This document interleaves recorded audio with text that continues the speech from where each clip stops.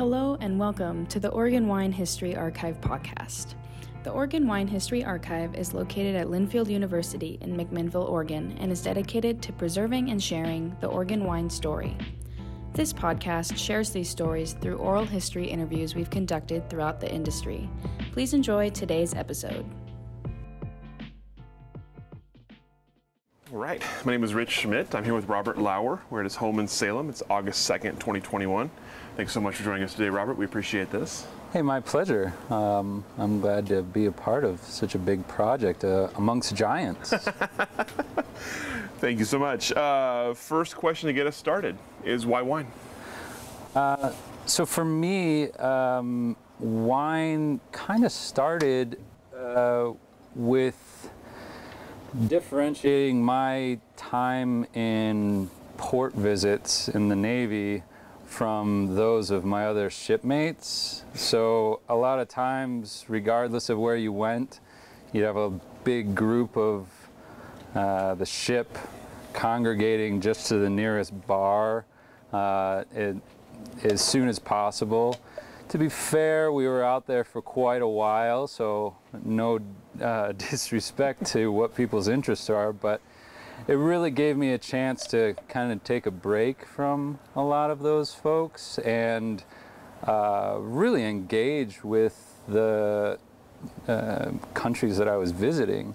And then, you know, from there, it stuck around even after the Navy. I was studying sciences with an interest in medicine, but still cooking a lot. Well, when you get out of the Navy, you get a chance to have a stove in front of you. You're stoked, and to be able to go to the grocery store and make it yourself rather than, you know, worry about the galley.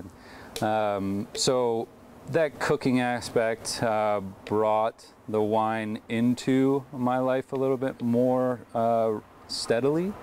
And then it was really a phone call conversation that ironically was what I would want to do with my career or life if I didn't have to worry about money.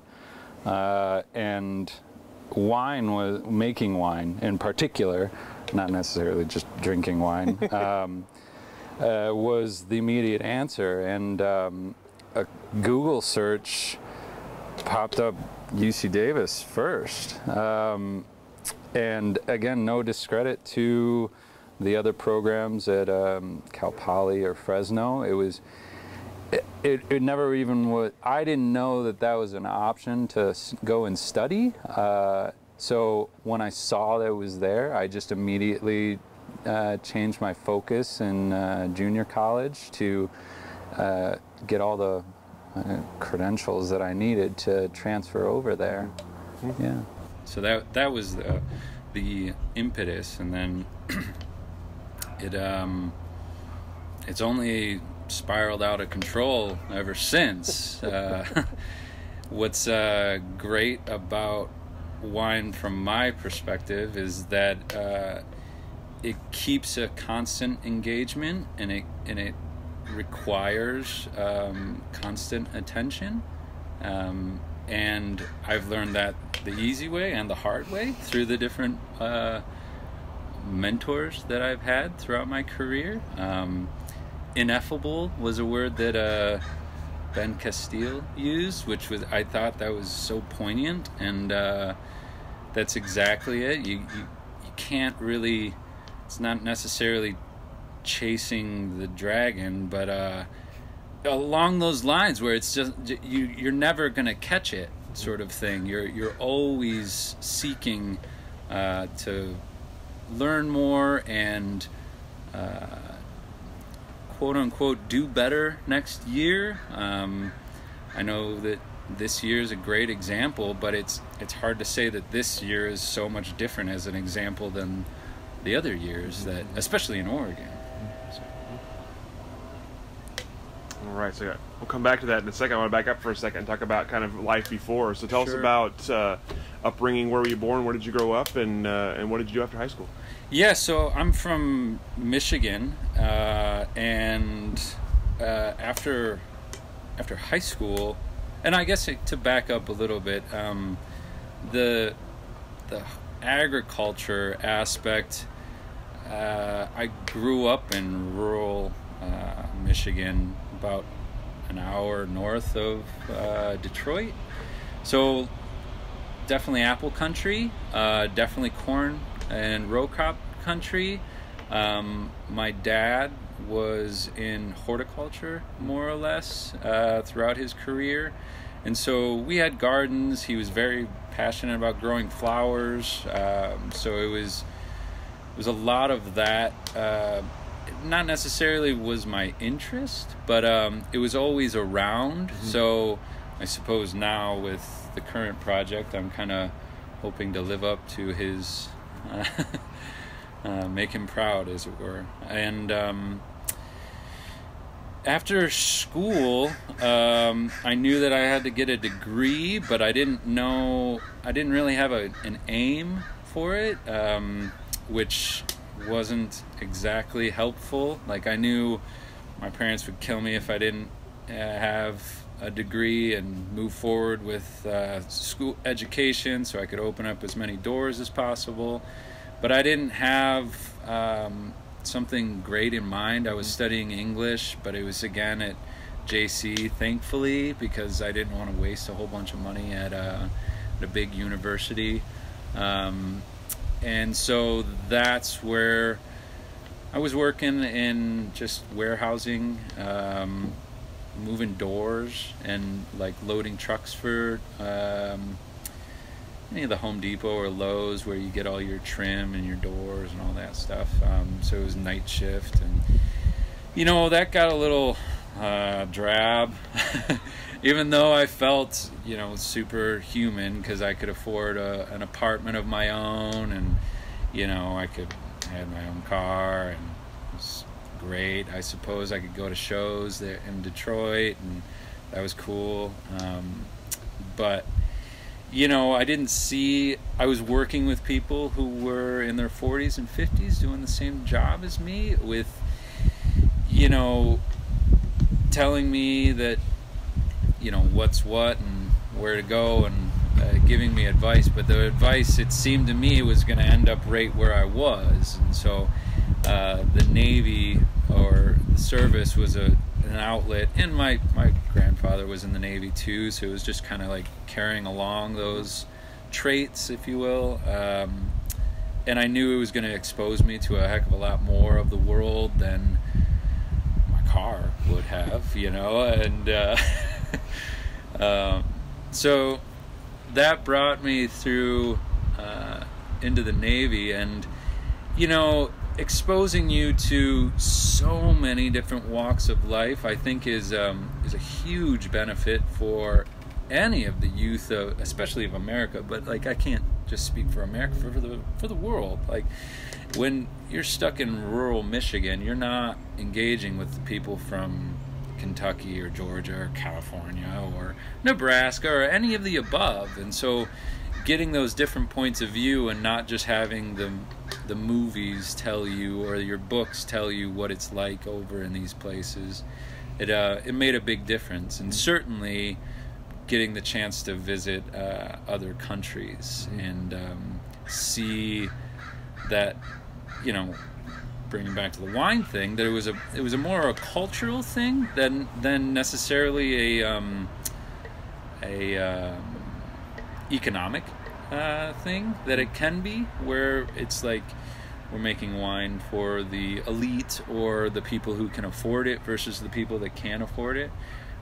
In South America in particular, I was finding that it was more of a cultural aspect. Like, you were out there working the land, and you were with your family a lot more, and it was just something to have at the table that was different than water. And the more I researched, obviously, it was, that was the genesis of wine in the first place. So it really resonated with me that was what I enjoyed about the product, because we didn't have wine at the table.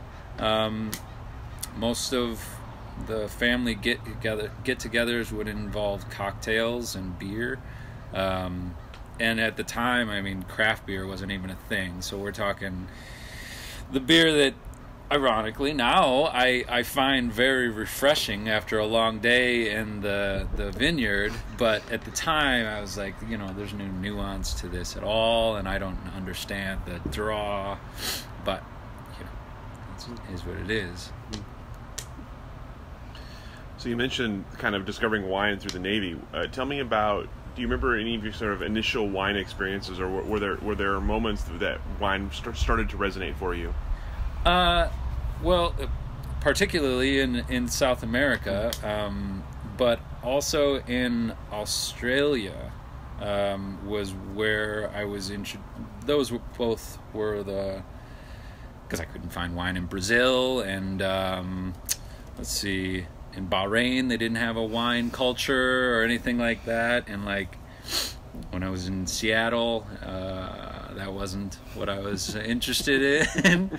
So going to Chile in particular, which was cool to have it all circle around, and then to be working this last harvest with the Chilean, right? And folks from Chile, and having that bigger perspective. Because I didn't know, and funny enough, I couldn't tell you the winery that I visited. It was just part of the tour that was offered. But it again just resonated with me that it had a bigger feel to it. And then in Perth, it just felt a little bit less about going and getting drunk at the bar.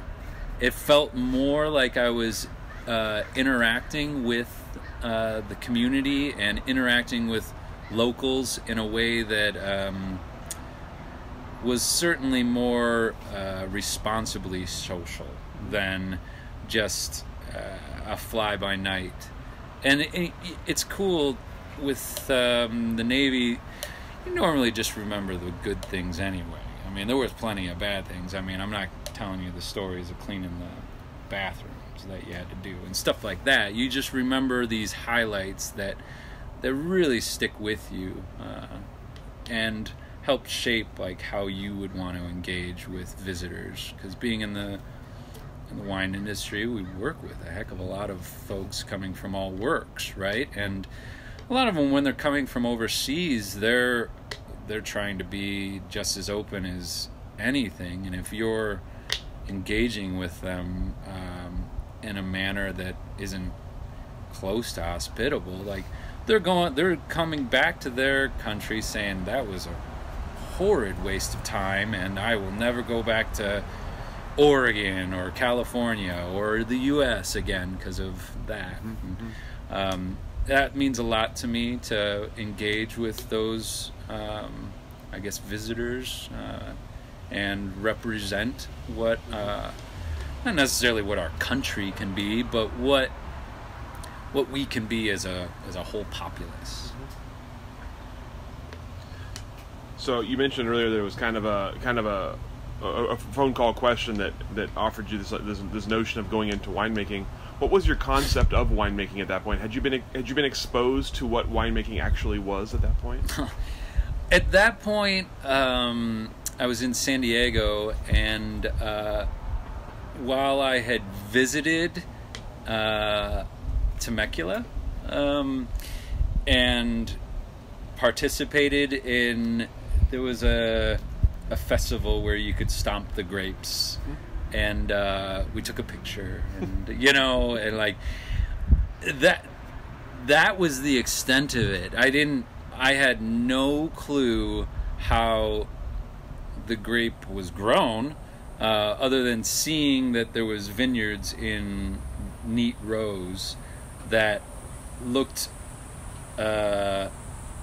very unique to my orchard views of agriculture, or fruit growing, if you will. So it was, and I hadn't met a winemaker. I started studying wine tasting and like the different regions where wine was grown and made, and more often than not, I was met with pretentiousness that definitely steered the ship away from the Somm route and the whole service industry because of this that weird covetous sense of knowledge that I couldn't wrap my head around, and like because it seemed like that was really what was keeping people away from wine. Mm-hmm. That sense of all the quote-unquote work that it takes into studying it and understanding it, and like it's such a complex beverage and all of that stuff that when I would come home to visit in Michigan, people would just be throw up their arms and think that I was a snob or something like that, which was the furthest from the truth, when it was just kind of being intimidated by that block of knowledge that didn't necessarily need to be that way. So it was, I would argue, I guess, a more romantic notion of just being able to eventually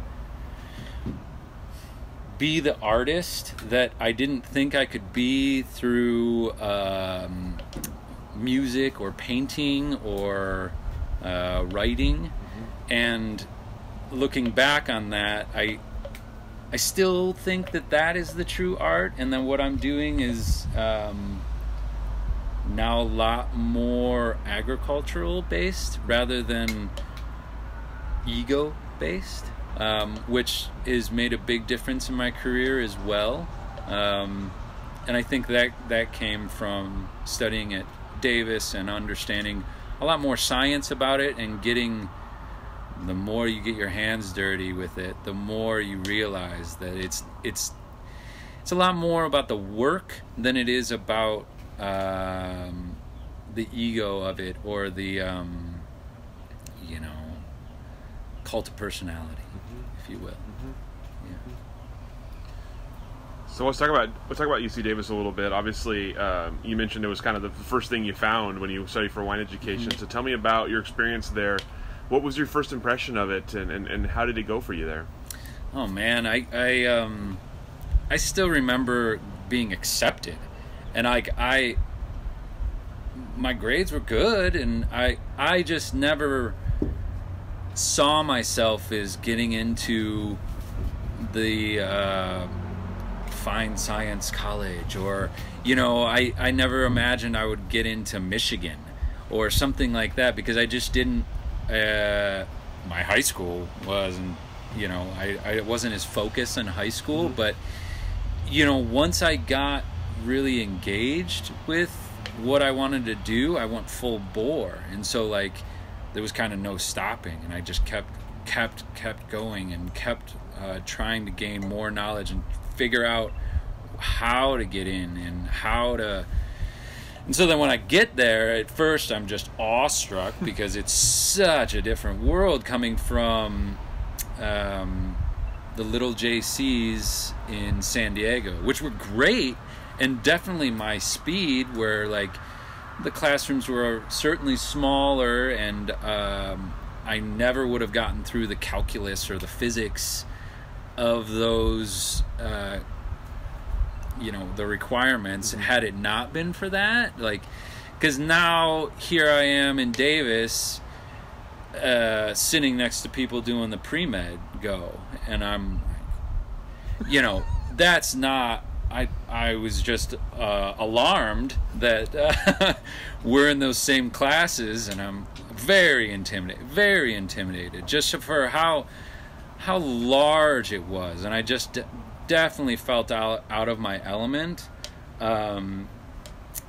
What was good about it was that my interest was still viticulturally focused, because again, everything that I was reading and anybody that was trying to advertise wine, they just kept saying it was about the soil, kept saying about the vineyard, kept saying it's about this weird T word, and just kept going on with that notion that I said, well, I have to figure that out then. And so immediately rolled into soil sciences and took all the vit classes that I could find, because with the program as an undergrad, it's kind of split in three, because there's a lot of overlap, but it's like either you're going the enology route, the vit route, or the business route, right?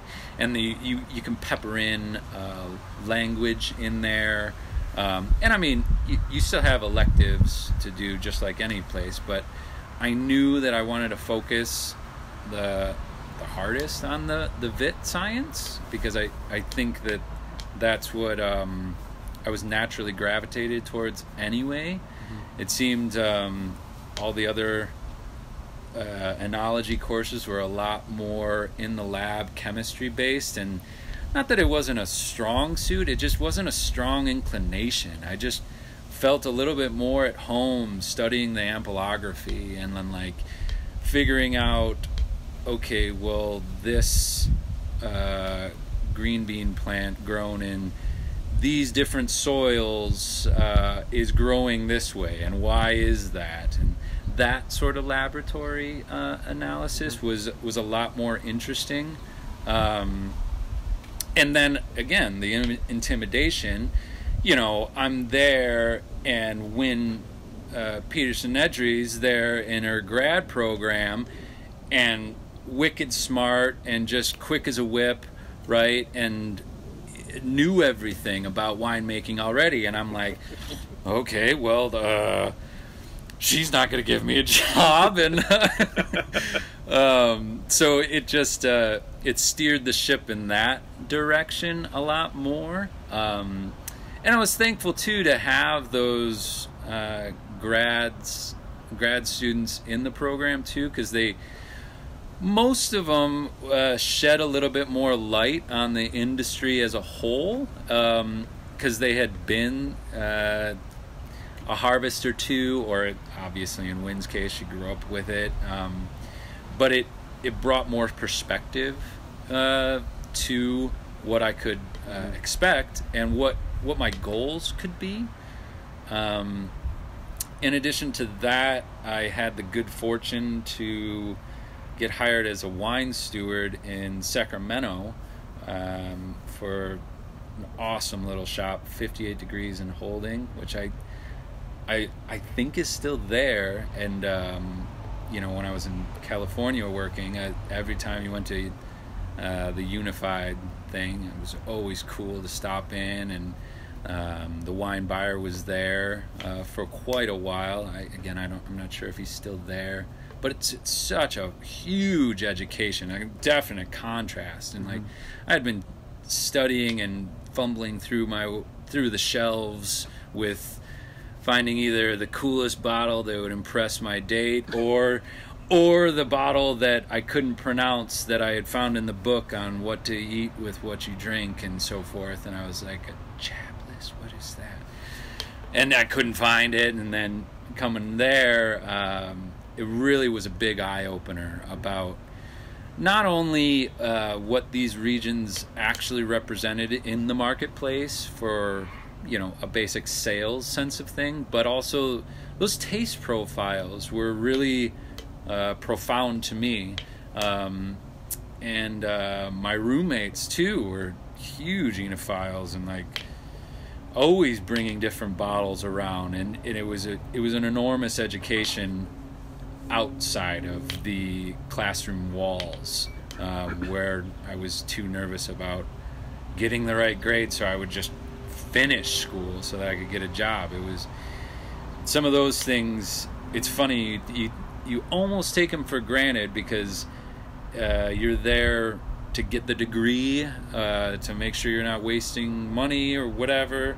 But in hindsight, that some of those times were the bigger education pieces, because I still have all the science books and so forth, and like half of them I don't even use. Like I know where to reference stuff, and there's good reference material, but it's it's interesting what you take away and how the enormous stress of importance is put on some of these aspects of the curriculum, which is great because I still think it's a place to learn how to learn, not necessarily what to learn, because putting a lot of those pieces together made a big difference about how I engage and problem solve. So the big thing was like, oh, well, Fresno will teach you how to do the hands-on, and Davis will teach you how to research. And I'm thankful for that dichotomy, because it does show you, like, some people, they fall into the Fresno program for the same reason, right? Because they saw it on a Google search, and that's where they ended up, or they grew up around that area, and that's where they ended up, and like, more power to them. But other people, maybe they are more inclined to the hands-on and learning that way, and other people are more academically inclined. And I just made sure that in my career, once I got out, that I focused on the hands-on, because there's a lot of people that can get stuck in the academics too, and I knew that I didn't want to be lost in that just constant research and trying to, like, there's so much research that I do on a day-to-day basis anyway with hands-on learning that I knew that that's why I wanted to do winemaking in the first place.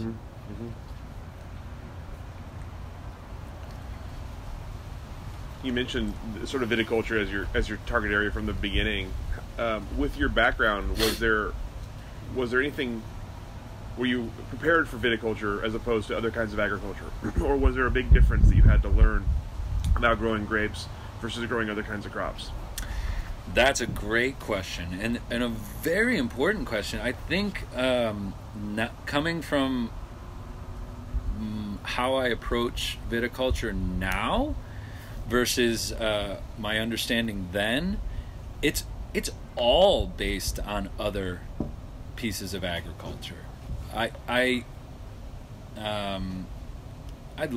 definitely studied a lot about grapevines and everything, but man, did I have the blinders on. And I don't, in hindsight, I wish that I had just not even taken the wine studies and just done an agronomy focus. But I mean, you know, to rewind the clock and tell my younger self sort of thing. But it all adds up. You know, I wouldn't have gotten to, like I said at the beginning, like you keep chasing and you keep engaging, and you, as long as you're focused in the work, like these doors just keep opening up. And so I certainly didn't have an understanding of growing fruit coming from Michigan, which is again ironic because Michigan State is a huge educational resource, and just wonderful. To this day, I use them a lot. So it's a little unfortunate because I was surrounded by it, but obviously the row crops aren't quite as applicable, but they are in the sense of soil and the sense of what you're trying to create as a healthy ecosystem. I think all of the agriculture is a better course of study than what my blind vision of viticulture was. I mean, it's unique, obviously, in its own right for how the bud development being, you know, primary, secondary, and tertiary. That isn't in all fruit crops, and you know how we manage it and trellis it, and that's unique in its own right. But you know, I've taken so much more from palm fruit growing, cannabis growing, you know, vegetable growing, and just in the sense of like a healthy plant rather than a healthy vine. and certainly got rid of the whole notion of the stressed vines make fine wines dogma that has haunted our industry for the longest time, for whatever reason. And I can only trace back to the same mentality that the service industry seems to have about this sort of like covetous sense of knowledge. It has nothing to do with how I engage with a vineyard now, and how I think about biospheres, I guess would be a good word for it, and like these little parts of cities of microbes and cities of life that are pockets throughout a canopy, throughout the soil profile, all of those aspects of it. I'm remiss that I wasn't interested in other parts of agriculture. And I mean, you go to Davis, and I'm sure it's probably the same at Linfield, but like stacks and stacks and stacks of books, and like all dedicated to wine studies, and you walk in there and you think that you're in the mecca of it, and like you're like, whoa, if I could just read all of these and not sleep, then I would know. And like again, it's a youthful sense of things. So now that I've got some years behind it, that now I can have a little bit more confidence that I'm on a better train of thought. So what comes next after Davis? So, so I did the transfer program, so it was only 2 years that I was there. The summer of 2008, I had the good fortune to, again, get the vit side of the internship at Mumm Napa. There was 3 spots, and 2 of them, one in the cellar, one in the lab, and then one in the field. And I remember my other classmates, they they thought they were the cat's meow because they got the cellar and lab position, and I was like, I didn't even try for those. Oh well, it pays more, and I'm like, I don't care, and like that's what. So I had the awesome fortune to work with Doug Spinger, who was the grower relations manager for Mumm Napa. And my job was to scout the 20 different vineyard sources throughout the Carneros and Napa region of their holdings. And that was amazing.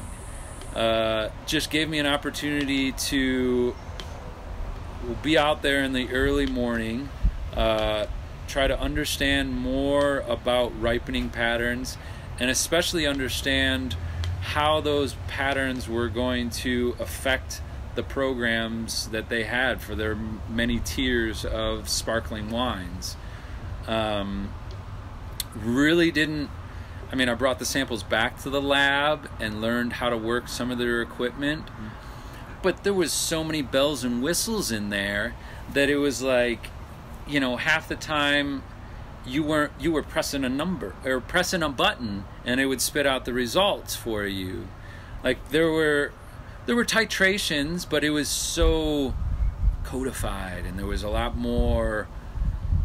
It felt like I was at a medical facility. And I mean, to be fair, it's a big company and it's a part of a bigger company, and so there's a lot that goes into it. But it was an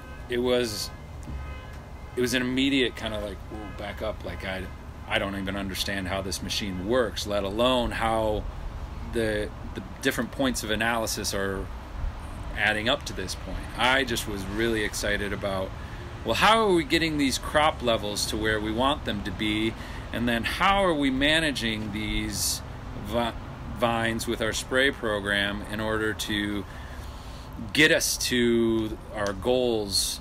When I have this challenging grower over here who's not meeting his goals, and like, how's that affecting our relationship with them? And, you know, oh, we lost that contract, so where are we going to pick up more fruit? And all of those questions were a lot more fascinating to me. And while it was only a summer, that really started the ball rolling. And like, dream job is grower relations, dream job is grower relations, that's great, you know. And so it was just drilled in my head about like, how do I engage different vineyards, and how are those relationships so important to a brand profile. And like, it seemed like Doug was the underdog too. Like, while people were fussing over, you know, why this wine and this blend is going to be this way, and no, I want it this way, and all those different arguments, like, we were our own entity all itself. And it was really rewarding to have that kind of mentorship without any of the noise that is really a part of those businesses, and that I just had the good fortune to not really be a part of. Because again, a lot of what I knew for myself is that if I was going to work for a bigger company, I knew I was going to get pigeonholed. I knew I was going to get stuck in some warehouse, humping hoses, splashing water around, getting into a tank. And I knew that was going to happen anyway. So why pigeonhole myself into those things? So at the graduation, or before that, is when all the jobs get posted for wine jobs and all the internships, and we're all vying for the same positions and like jockeying for it. And like, here I am with barely an understanding, let alone a background, let alone contacts or, you know, ins or anything like that. And so got turned down for a couple different internships, reached out for Spain, tried for that. Nope, wasn't gonna have it. Luckily got a nod from William Salem, and that still to this day is one of the fondest memories that I have. I put it as, I hate to put things on pedestals or try to make them too precious or something like that, but memories are memories, right? And like, we're allowed. So like, that has always been like my benchmark for how the interactions were with the team, and all walks of life. We had folks coming from Australia, New Zealand, England. So we had a Frenchie that came in there. So, and it wasn't necessarily about that. It was more like, these guys are this interested in Pinot, just like, oh, and you know what? I'm remiss. The reason for going to William Salem was just, that was one of the many in the Sonoma area in particular that I had kind of honed in on after selling wine in Sacramento, about where I would think I would learn the most, or could engage with the most level of quality that I was finding in the bottles that, one, people were buying, and two, that were engaging me. I didn't catch on to the cab scene and even the Napa scene. The Napa scene seemed just over the top to me, and I was barely able to put gas in my car, let alone drive a fancy one, and those aspects of it just made Napa seem so far-fetched to me, that I never really went down that rabbit hole of the heavier wines or the that style of things. There's great places in there too. Like working at Mumm opened my eyes to like the Dunn family and like how cool their story was and how authentic their product was. But they were so boutique-y that it was those things seemed to me, well, I don't have the contacts for that and I don't have the family ties with that, and any of those smaller ones that like we all knew about Screaming Eagle, we all knew about Harlan, but it was like, man, the small kid from Michigan is, and maybe I was selling myself short, but I just rather engaged in the Pinot and Chard world because it seemed a little bit more communal to me, and visiting the area, it just seemed more my speed, let's say. Again, lucky to have gotten that. I mean, there was 13 of us, I believe, but folks from Oregon as well, and it was so rewarding to work with that many people and that was my first go. And so I'm the guy going, which one is citric and which one is proxy? You guys keep saying these words, but I don't, what's the difference? And like, what's the one that looks like citric? And I'm like, come on here, and didn't you go to Davis? And I'm like, oh, crap. And then, funny enough, I end up being the last man standing and stay until February of the following year, which, again, very rewarding experience to be able to carry a lot of that all the way from grape to bottle, and get a bigger understanding. And at the time, Williams-Sonoma was going through its own kind of changes. They were moving into the new facility that they had just bought, and expanding and looking into more vineyard sourcing. So there was a lot of movement going on. I think Bob Cabral was thinking about his future as well, and what he wanted to do outside of Williams-Sonoma. And that was eye-opening too, because here I am, the guy,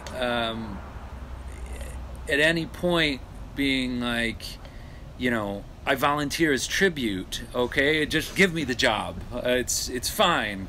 It doesn't matter. I'll clean all the tanks. I just want the job. And he's the pinnacle of it, and already it had been there long enough that he's thinking about changing gears, and that was a little bit of a eye-opener that, like, okay, I don't need to chase after this status quo of what these the labels that come with job titles seemed to be so, like, covetous again, like, oh, well, you're not anybody unless you're the cellar master, or you're not anybody unless you're the enologist, because that's how you make it to assistant winemaker, and then that's the only way you can make it to winemaker. Like, all of that stuff seemed to go a little bit out the window and be like, it's not it. Each different company has its own set of needs for personnel, and that's not, the titles aren't necessarily going to matter as much as the work, and having the right people in place to make the work sound. So people could make better decisions, right? So then after William Salem was New Zealand. And, oh my God, thinking back on it now, I don't wish 14-hour plane rides on anybody. I don't care how many movies they show. I don't care how many free beers you get. My goodness, that's a long plane ride. And then to come there, and so I was in Central Otago at Shard Farm, and that was also a total luck. So the guy that I was working with, he had been there the last harvest and kind of recommended me, and I was so nervous about it. Like the interview question was, well, what kind of wine do you like to drink? And I'm like, oh, I'm really into Riojas lately, and I love how it's distinct and it's character driven. And then no response, and I'm like, oh shit. He thinks that I just like oxidized wines made from Tempranillo and all these other obscure varieties that have nothing to do with Central Otago. He's totally thinking I'm a joke, and that's crazy. And it couldn't be further from the truth. Again, I volunteer as tribute. Please just pick me. I just want a job. And it just mattered that you were interested and passionate, and engaged. And like out there, it's tough to find help in Central Otago. Like the sheep do a lot more in the vineyard than they do in the cellar, right? And so like finding that help for that short amount of time is usually difficult. So got a chance, got down there, and again, totally different world. And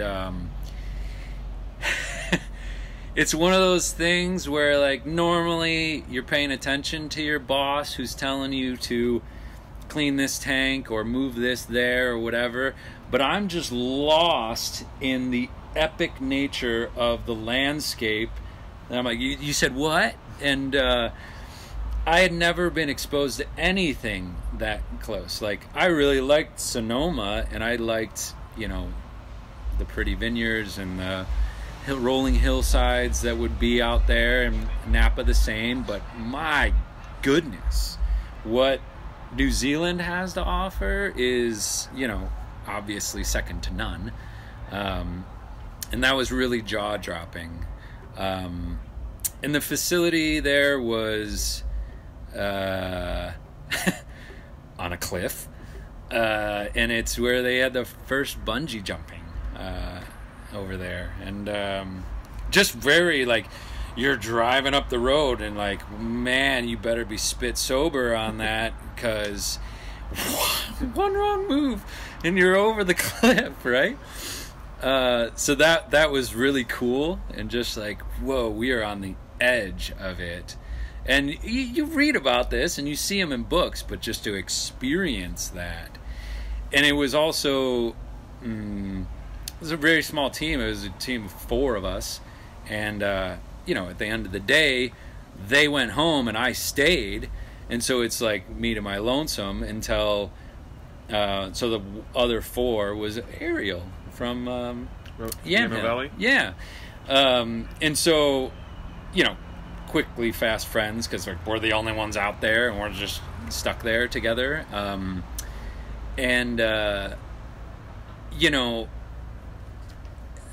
All you had to do was go wander the estate vineyard,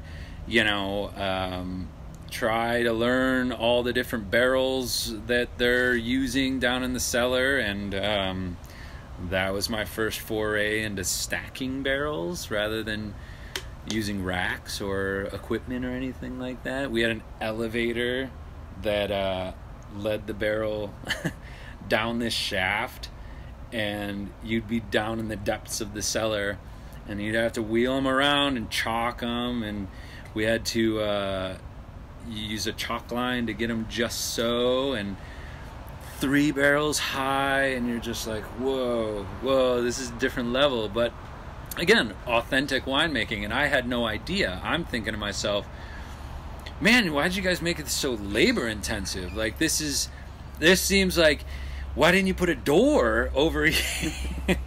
But open my eyes to like make your space work and utilize what's available rather than like pushing I suppose an agenda or a presumed sense of how to do things. John Wallace was great. He was another eye-opener, like been there for years and was just like, I'm trying to think about what else to do. And I'm like, what? You're the head of the show. This is what I'm trying to be. Dude was so much more passionate about making beer that harvest than he was about doing what he had been doing year after year by a sort of playbook to their style. And he knew the vineyards, and we went there and visited them, and he knew the growers, but it wasn't his. It's not that he lost his passion, but he just had a different train of thought that I hadn't caught up to. So to me, I was like, no way, this is amazing. And they were working with biodynamic growers, and which I had only heard about and thought, like, tried to delve deep into, but just got confused and didn't understand, like, well, how is that going to help with your disease pressure, and how is that going to help with all these different situations when you just have this kind of dogmatic sense of this ethereal whimsy of trying to, coax the best out of these vines. And I just couldn't figure it out. And it wasn't touched upon either.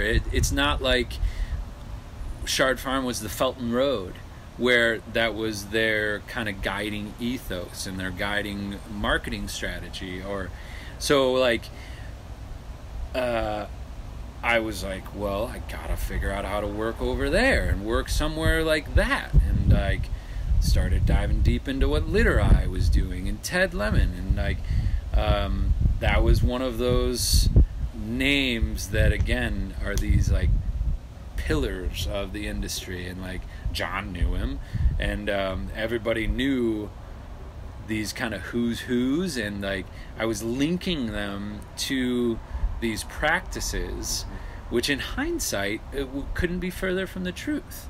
Like it was such a marketing ploy, again, for this covetousness of knowledge to be kind of trickled down to us youngsters, to still give us the kind of romantic vision of it. And ironically, I've never lost the romantic vision, but I have my eyes open a little bit more to how these marketing shifts can influence a lot of how the populace envisions wine.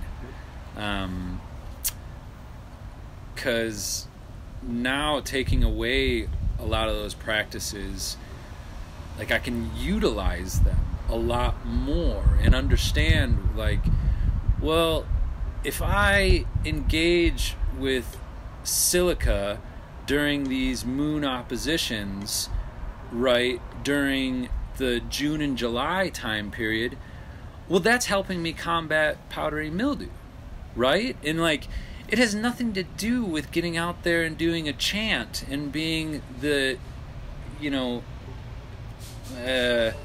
kind of this dogmatic follower of or disciple of Rudolf Steiner. Like, all of those things are great bodies of knowledge if you know how to use them.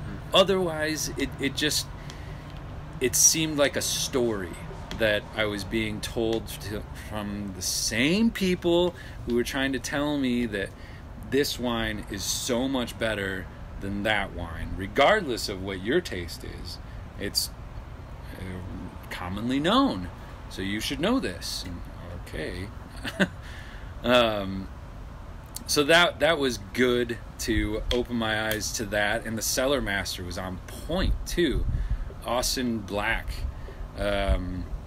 he knew his stuff in and out, and funny enough, he was saying that the reason he got the gig was, one, that he had come from working in Burgundy, and two, he knew how to run a crossflow.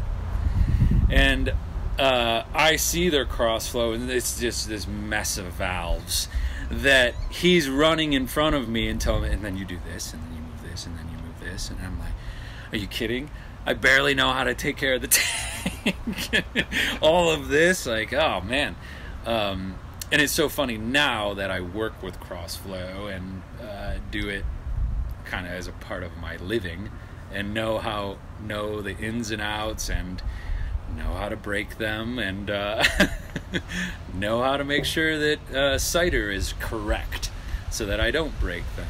But that's jumping ahead.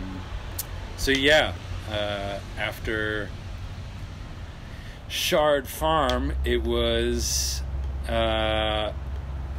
what I've always found myself in is shotgun approaching my next move and then zeroing in on that, and then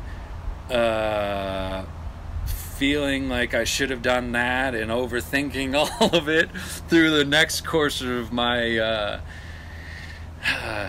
adventures, and going, oh man, I should have picked that, and I get accepted for the Literai position and the Antiquaterra position, and then am on holiday in Hawaii and randomly get a call from Steve Storrs in Santa Cruz, based on just needing something to do during the summer, and having a friend in Davis who always said that Santa Cruz was a gas, so like you gotta get there, and like never having the opportunity because it was too far south, which is crazy. I mean, the car still worked, so I could have driven there, but I was just gonna work in the tasting room, and he needed somebody in the cellar and saw my credentials, and was like,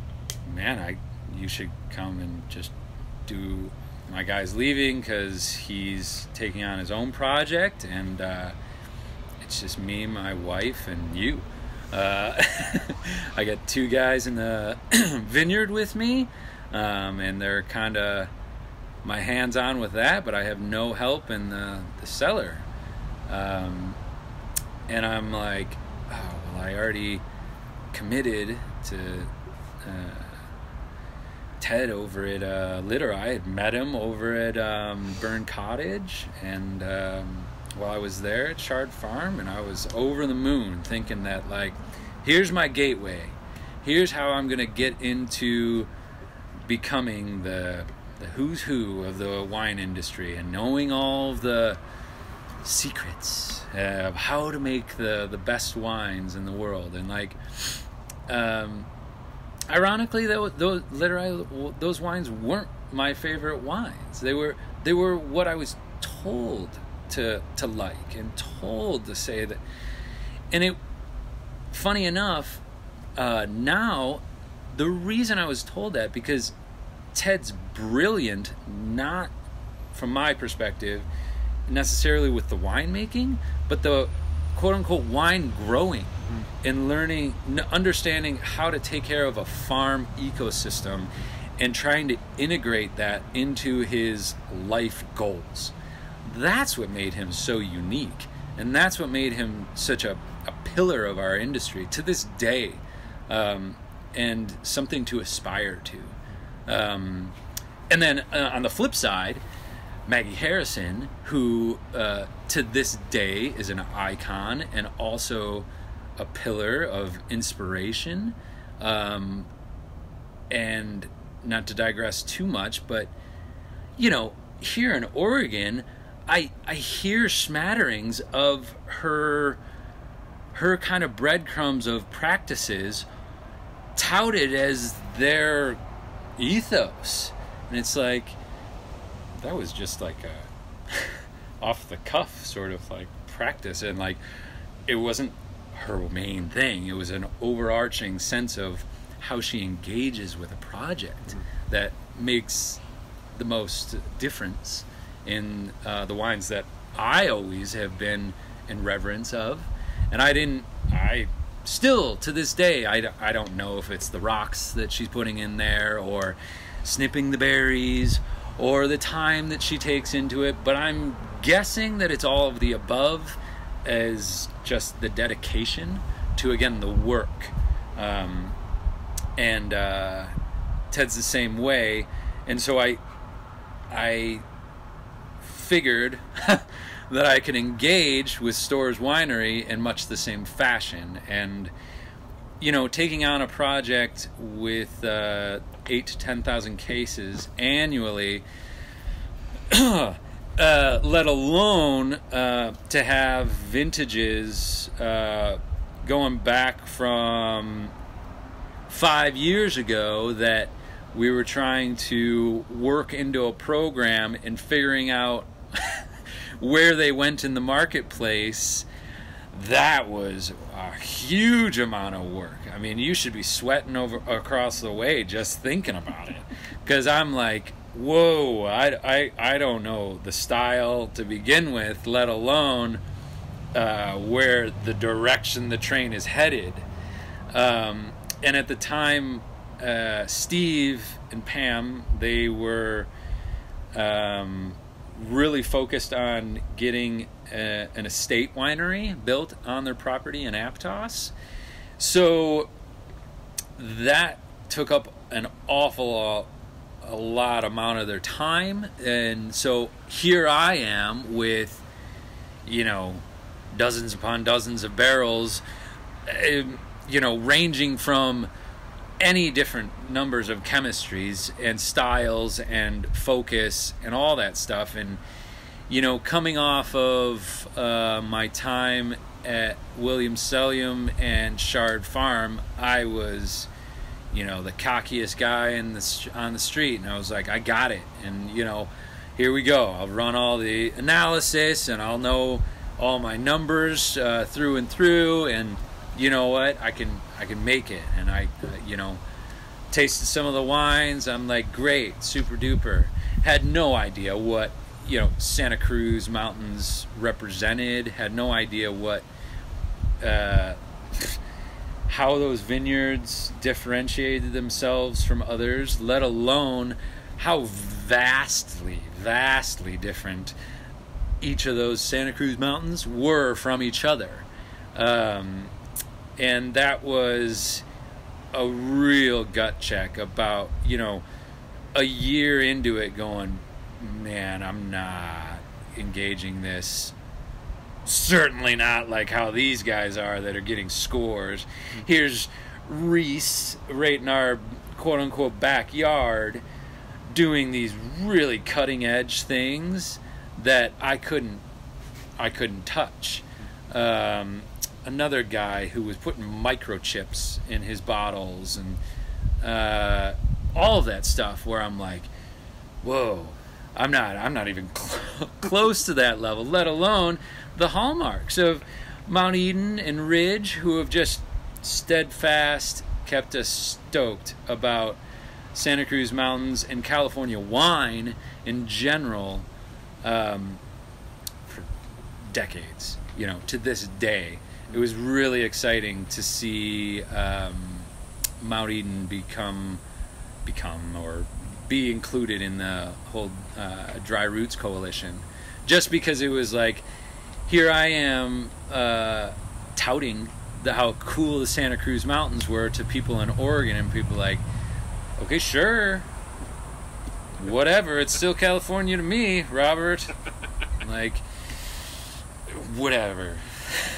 They're great. You don't know. And then, like, we try the bowels, and that's totally Primox, and I would try another one, and it's like, no, that's their style, man, and like, no, you don't know.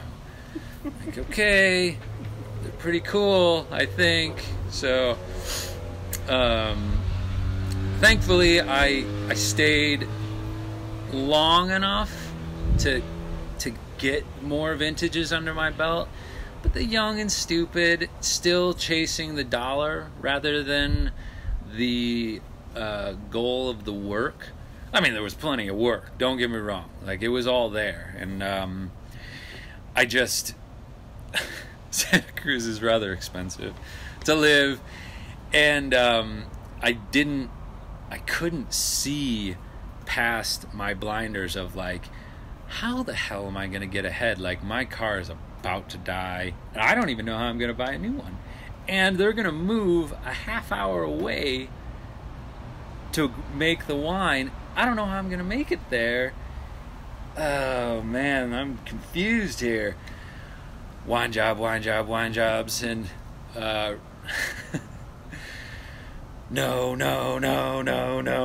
And so if there's one takeaway from that is, like, that's part of the grind, too, of understanding that you're going to continually be turned down, and you're never going to live up to half of the people that you think you are on par with. And it's not a competition. It's just like finding your groove and finding your fit. And funny enough, Stores was such a good fit.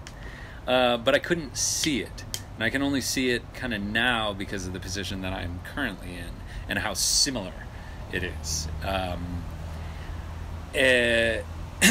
So I had a little bit of the good fortune to get a vineyard tech or assistant PCA, pest control advisor position with a company down in the Santa Barbara, San Ynez area, Santa Rita Hills, Lompoc.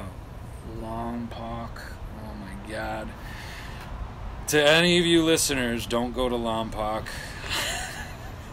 Depressing is the best word to use for what's ironically making some really, really interesting wines. Just where they're making it and where you have to set up shop is horrendously depressing. Luckily, Santa Barbara was only a half hour away, and luckily I was in the vineyards a lot more rather than in a cellar. So that was a whole whirlwind of education piece, and wow, that down there is pushing a heck of a lot of envelopes and atoning for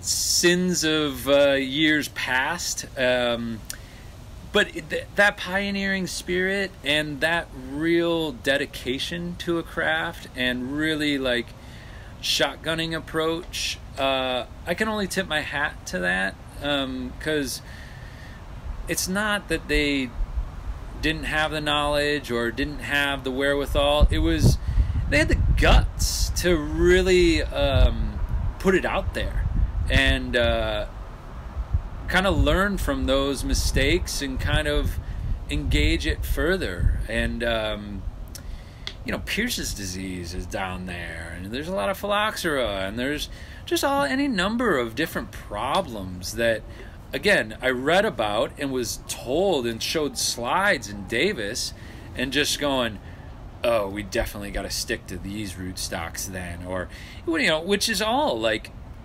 that's just what's leading to the problem, right? Is like that blind mentality that it's because it has this susceptibility or that susceptibility and has this range that seems to be okay that we can engage with, which is now, from where I'm coming from, is totally not how I would want to engage a project, and totally not how I would want to learn from an area.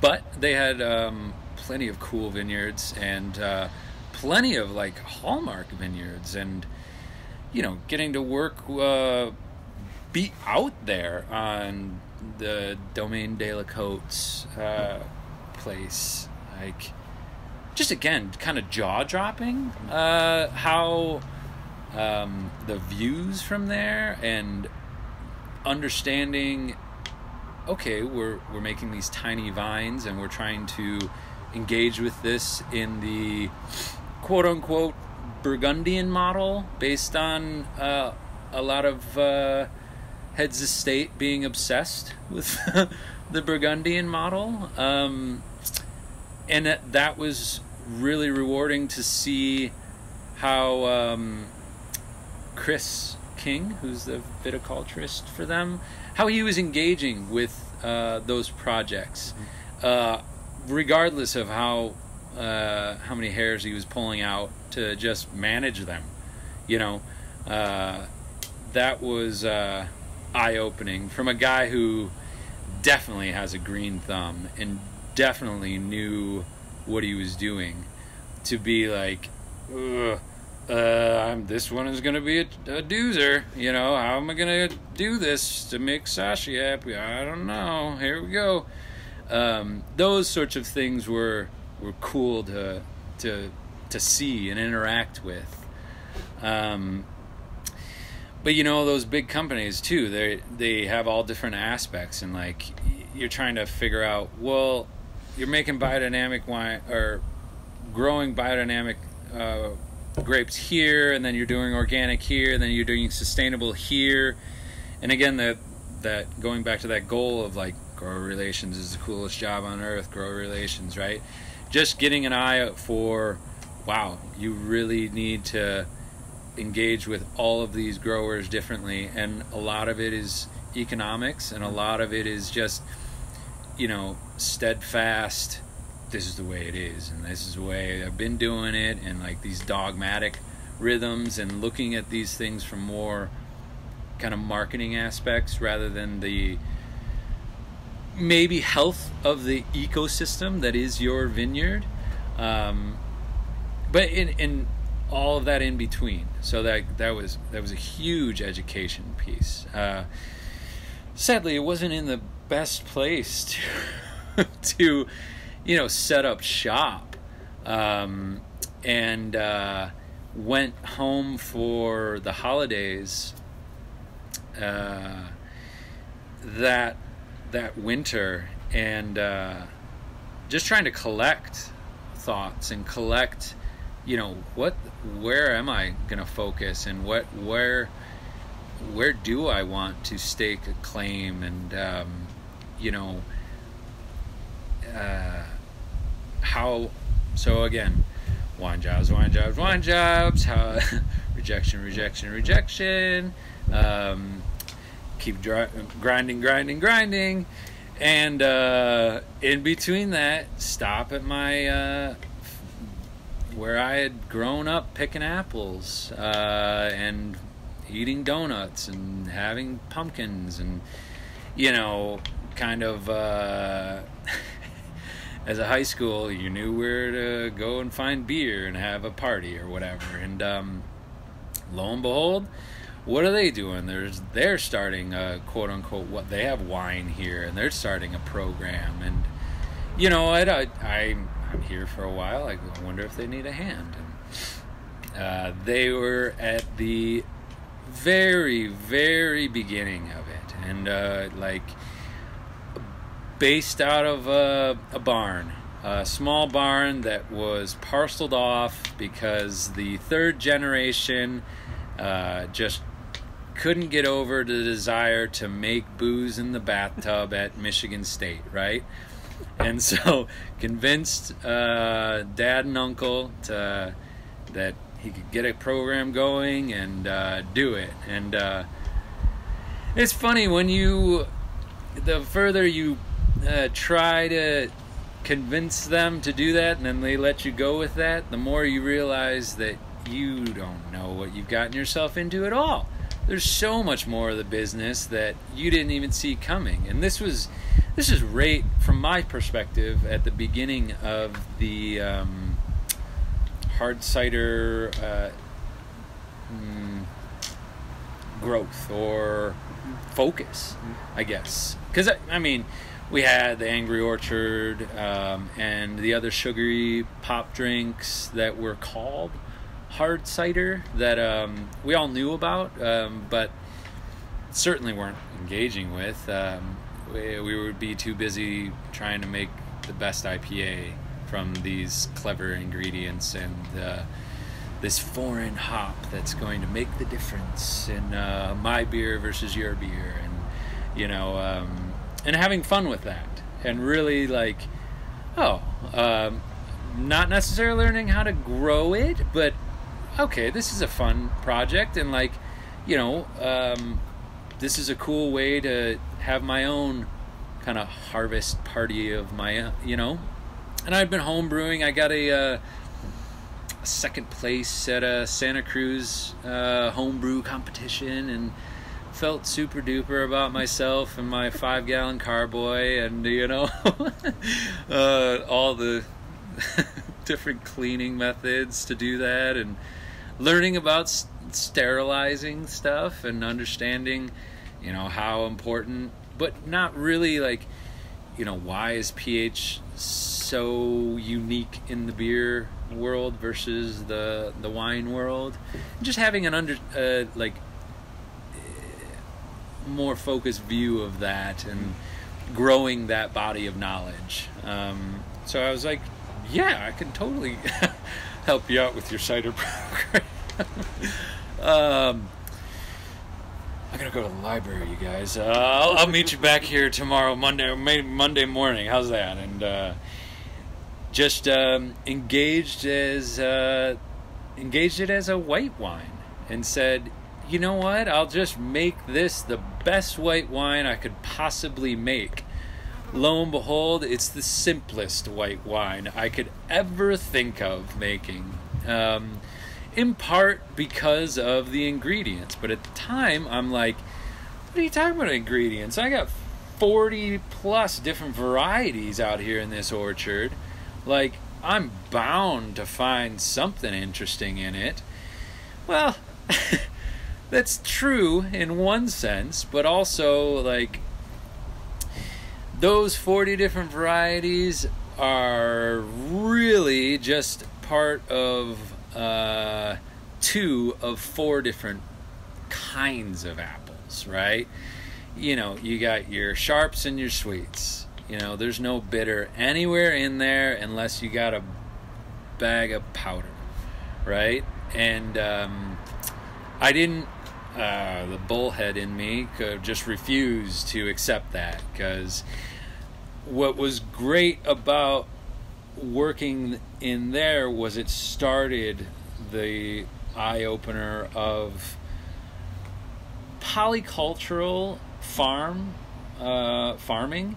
and understanding economics of farming and how the seasons keep the lights on. So we were growing your early, mid, and late season cultivars to harvest at particular times. And not only that, well, before that was the cherries, and then before that was the plums, and these were all methods to engage with the way rural community of Armada, Michigan, that is thankfully close enough to Detroit that people could come out and have a taste of the farm life every fall, and anywhere in between there, because there wasn't a whole lot to go visit other than that.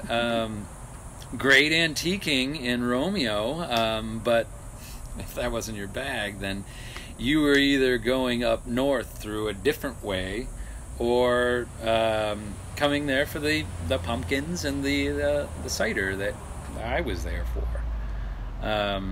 So that was really what set the seed for how I'm approaching my work now, and what my goals, I guess, are now. And funny enough, it's the beverage on the table is the same in the sense of trying to engage the person across from me, not alienate the person across from me, you know? So like cider, I mean, historically was the poor man's beverage. And, you know, I, being the guy and holding up to my end of the deal and not caring about the money of it, I suppose I was fine with being the poor man out of the deal. And there was an awful lot of us that if I was able to engage them in a more thoughtful way, could open their eyes to, you know, why this farm can be special and like why we're growing these different things. And yes, we have a fruit stand, and yes, you can come here and pick your own, and but like here's why it's unique, because I can change this quasi-simple beverage into something that is really opening your eyes and saying, oh, well, I didn't know that the plums could taste this way, and like, oh, like I was just thinking cherries would be for my pies, and like I was never even doing anything with the tart cherries. Like, so now it gave me a couple more colors to play with, and I think that was a big eye-opener about, because I had heard Maggie or any of the other number of cultish winemakers talk about how unique and special this vineyard or that vineyard was or wasn't, but I didn't really understand how that color palette could really change how you engage with the finished product. And so that kind of set that tone and that seed. Because yes, in stores, like we had multiple different vineyard sources, but we didn't have all that. Like, instead of showcasing the vineyard sources per se, we had more different varietals, and we weren't mixing the Syrah with the Pinot, or the Chardonnay with the Pinot, or the Riesling with the Chardonnay, or anything like that. We just had different things to offer.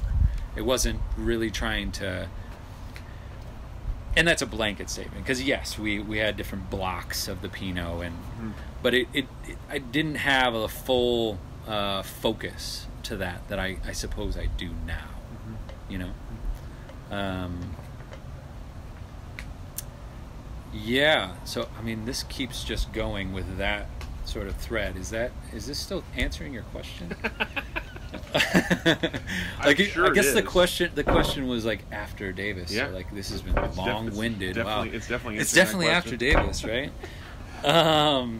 So yeah, that was how cider got integrated and into, but it didn't change the interest and the focus, because then it just started changing how I thought about it, and like, oh, well, you know, what about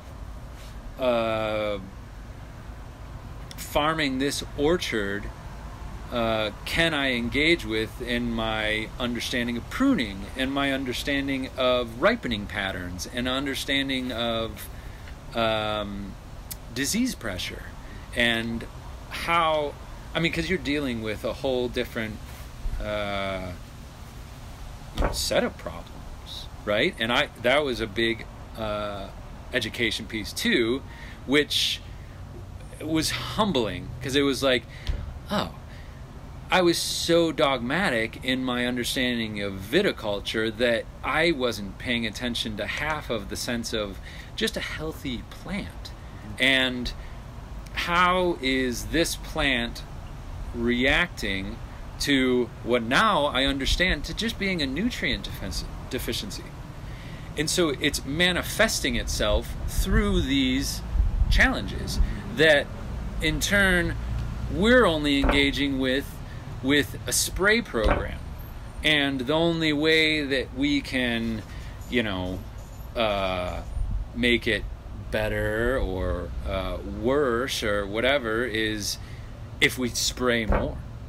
Like, that's the only way we can go organic, because then now we're going to have to be on the tractor more. Did you want to be on the tractor more? Because we don't want to pay for it. And I'm like, oh, right. What a bummer. And like, now, in hindsight, I'm like, no.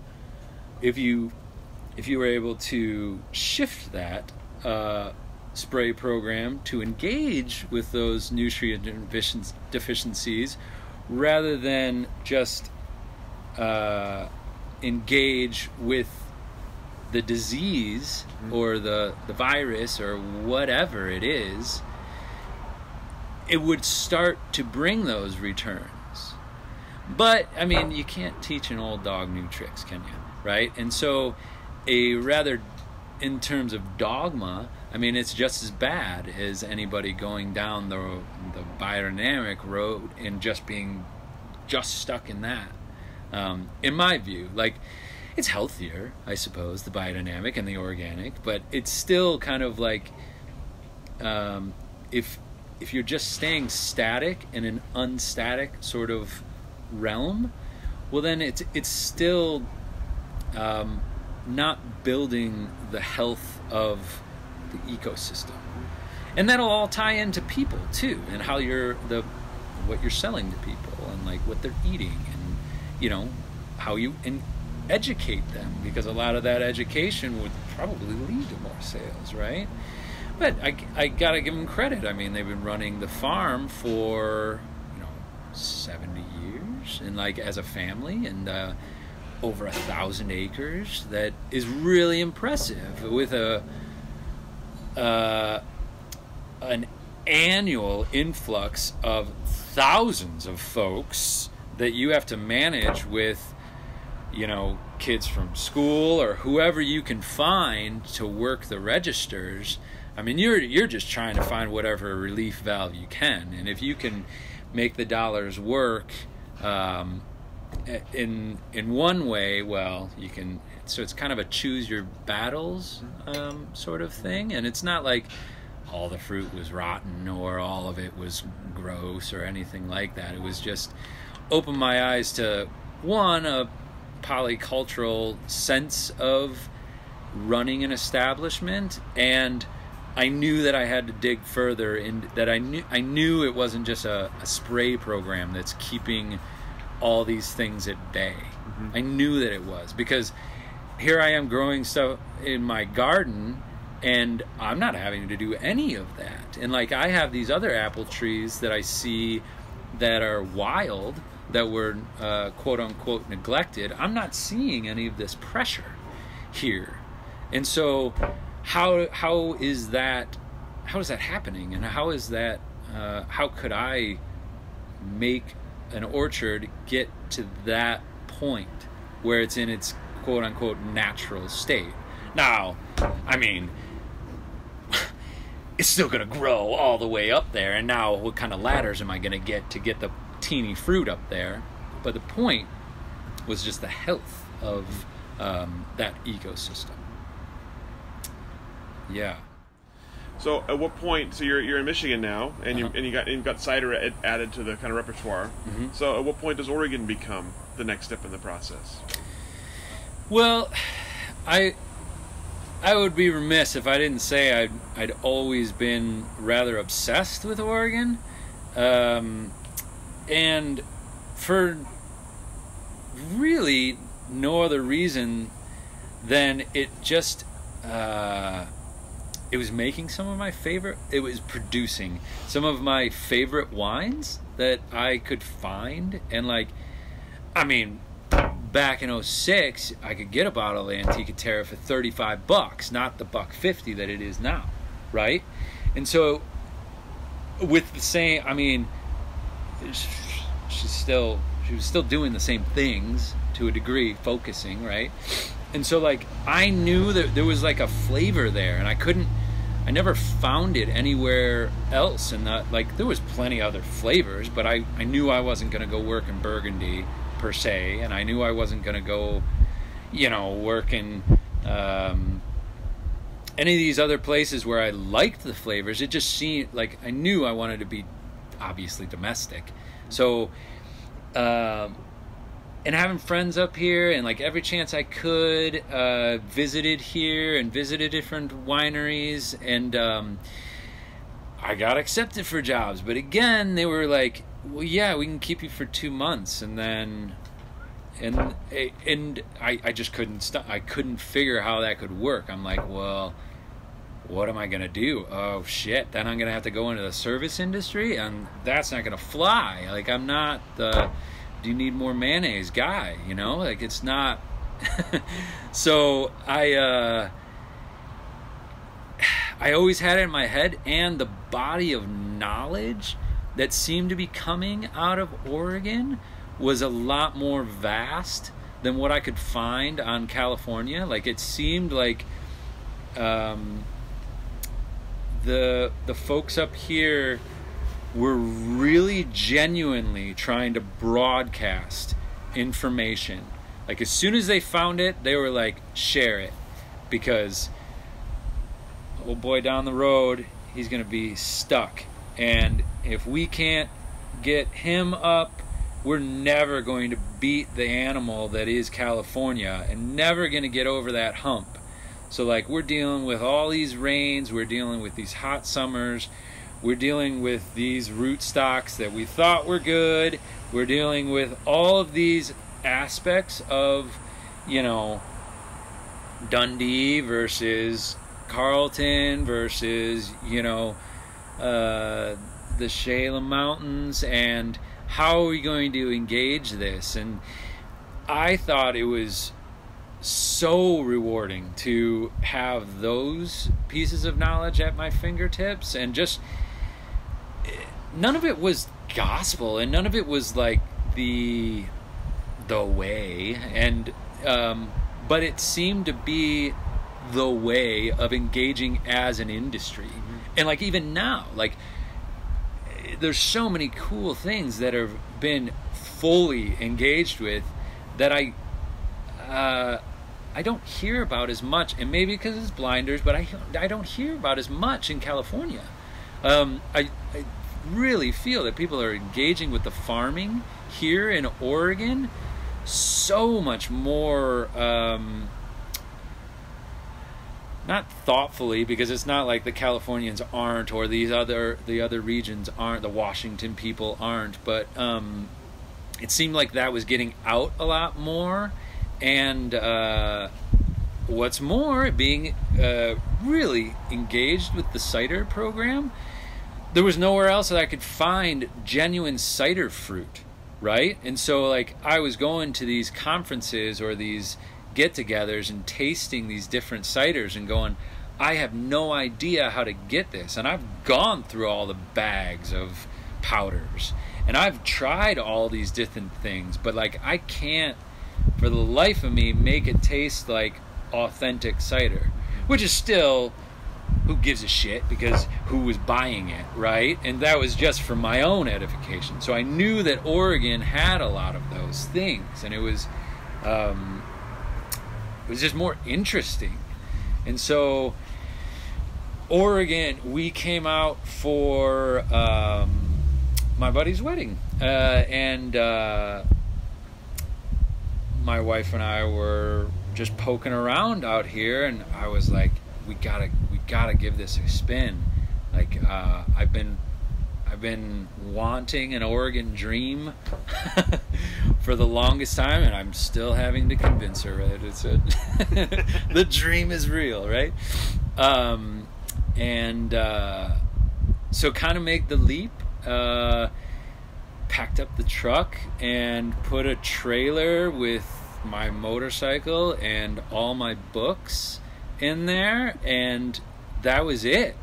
Like, we sold our house in Romeo, and again, to my lovely wife's credit, sold it kit and caboodle. So they bought all the furniture, they bought everything, because it looked as lovely as she made it. So lucked out for sure in that regard, and I'll forever be indebted for the leap of faith that she took on my quote-unquote dream, because it's certainly a work in progress, but it wasn't like we got here and it was like, well, no wonder you were obsessed. Because I'll tell you, the Pearl District of Portland is very different from the rural district of Michigan. So that was a definite challenge. But to your question, the Oregon thing was really kicking around because I was using it as a real big frame of reference, and like, this is going on over there, and they're searching for these aspects of these ciders for this, and like all the while, here's Nick Gunn at the same things, and he's like, Mimi Castillo's my wife, and yeah, we make cider too, and I had no idea who Mimi was, and I knew who Bethel Heights were, but I was like, oh, super, man, that's cool, you're part of the family, and lucky you, you married into it, nice work, but it was just like in passing, like, oh, how was the harvest this year, and like, I have a background in wine, and really, we don't care. What about the cider, Robert? I'm like, right, you're right. Sorry, I got off topic. No, but two is great. Nick's great. So those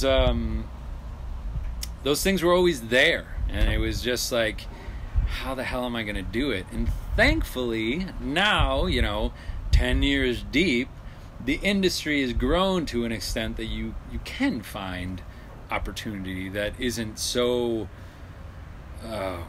just a needle in a haystack in another haystack, too tiny, and like to their credit, pioneers, and so they were like, well, I can't pay you anything because I'm not getting paid, like how's that gonna work? And like, so but the leap of faith was good because I never would have met Matt Burson and gotten to work with him, Love and Squalor, and John Groschow, who I swear is the Mr. Rogers of our industry. I swear that guy's just a gem and just totally willing to help at any time.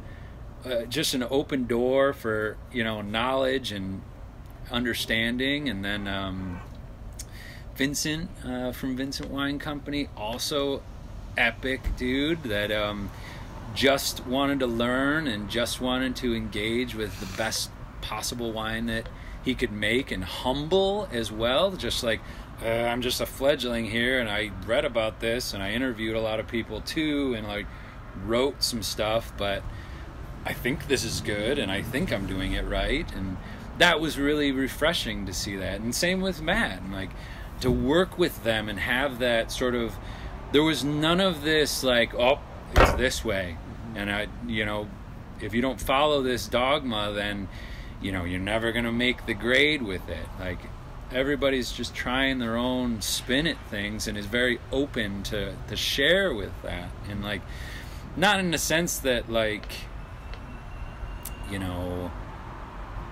they're still making their style of wine and they still have a sense of how they make it, and their style is very beholden to them. But like, it was really great to see that, like, well, even if I got the same vineyard holdings that you got, I wouldn't be making the same wine as you. And like, what's more is like, I probably wouldn't get the same vineyards as you. So like, how you're engaging with it, I probably won't. Mm-hmm. And so it's just more of a philosophy and like how you want to engage with the project. Not that it can only come from this vineyard, or it can only be in this barrel, or it can only be pressed this way, and any of those things. I think that's your role in the T word, if you engage with the terroir, you become the project, and like, let the project speak for itself. And like, I've always loved the sense of like,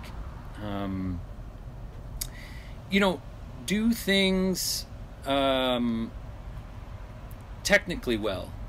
The artistry will come if it's there, or you'll just be making, you'll at least be doing the job, and you'll at least be doing the work, and maybe you weren't the second coming, but like, the point is just do the work, do it properly, do it well, and like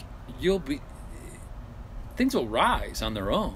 Like you'll be surprised what your input actually was or is if you pay attention.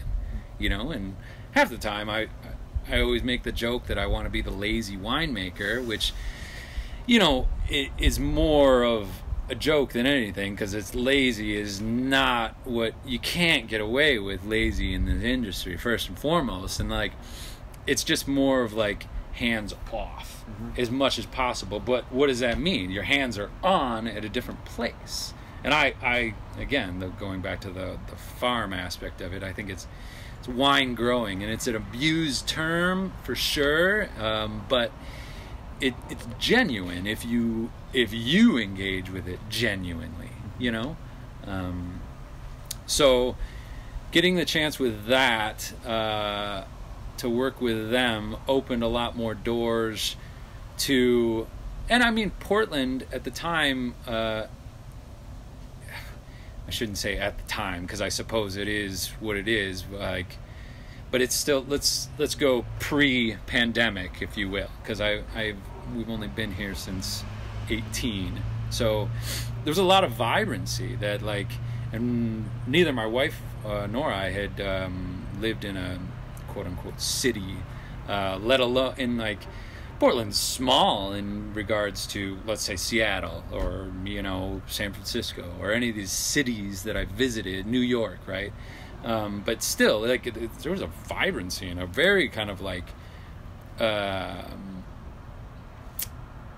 it seemed to me like it was finally getting over the hurdle there where, it thought that it was in the shadow of the Seattle markets and the restaurant scene and the quality of the cooking and all of that. It seemed like we're on it now. We got some solid restaurants and some really thoughtful craftsmen here. And I like that too. Like, again, pre-pandemic, because I don't know now, but like, it seemed like any corner you turned down, somebody was making their craft version of anything. And then to, like, some of it being interesting and some of it being like, really, like, did that need a craft aspect, But it still was like really vibrant with that sort of like bursting with creative energy anywhere you turned, let alone the wine industry and the whole, like, at the time, the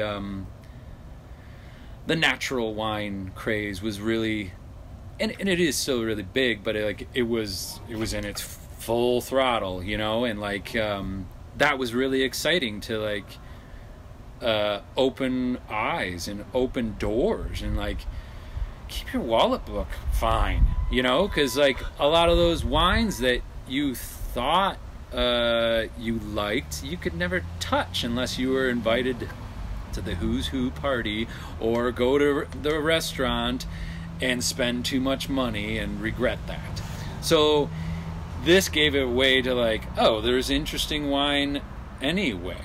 And I liked, there was, again, more of a communal feel to a lot of it, and, like, people were open about things and trying to, but then there was also the dogmatic people and, like, no, you can't do it this way and you can't do it that way. And it was an exciting time to see that happening, because, again, like, I thought biodynamics was the closest thing to a natural focus to things, but I had no idea what Korean natural farming was, or, any of this. Well, at the time, what was starting to be the buzzword of regenerative agriculture, or, like, any of those things. I had no idea what that meant, like, in regards to sustainable versus live versus organic, or any of that. So it was a big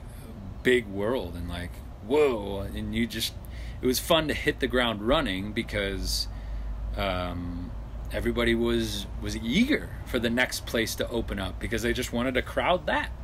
And like, it was great. It was exciting to see everybody so, and I couldn't believe it. Like I'm just working.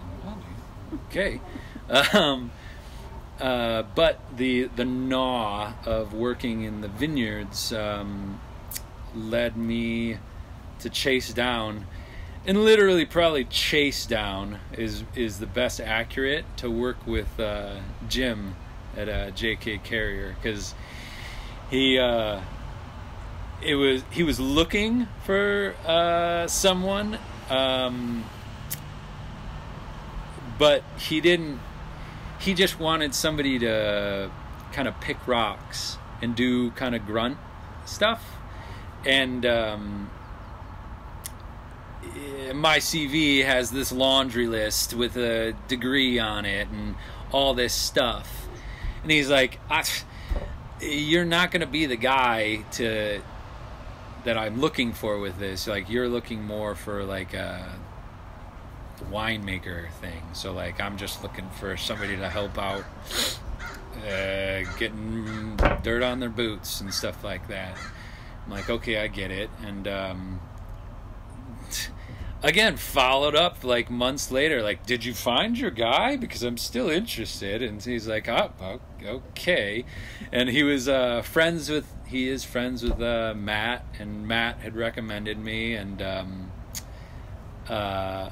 here I am crying into my beer to Matt, going like, he didn't even want me, man. I thought you said you were friends with him. And Matt's like, dude, I recommended this guy. He fixed a bunch of stuff in the cellar. You're looking for a handy fellow or whatever. And lo and behold, I wasn't handy in the way that he was looking for.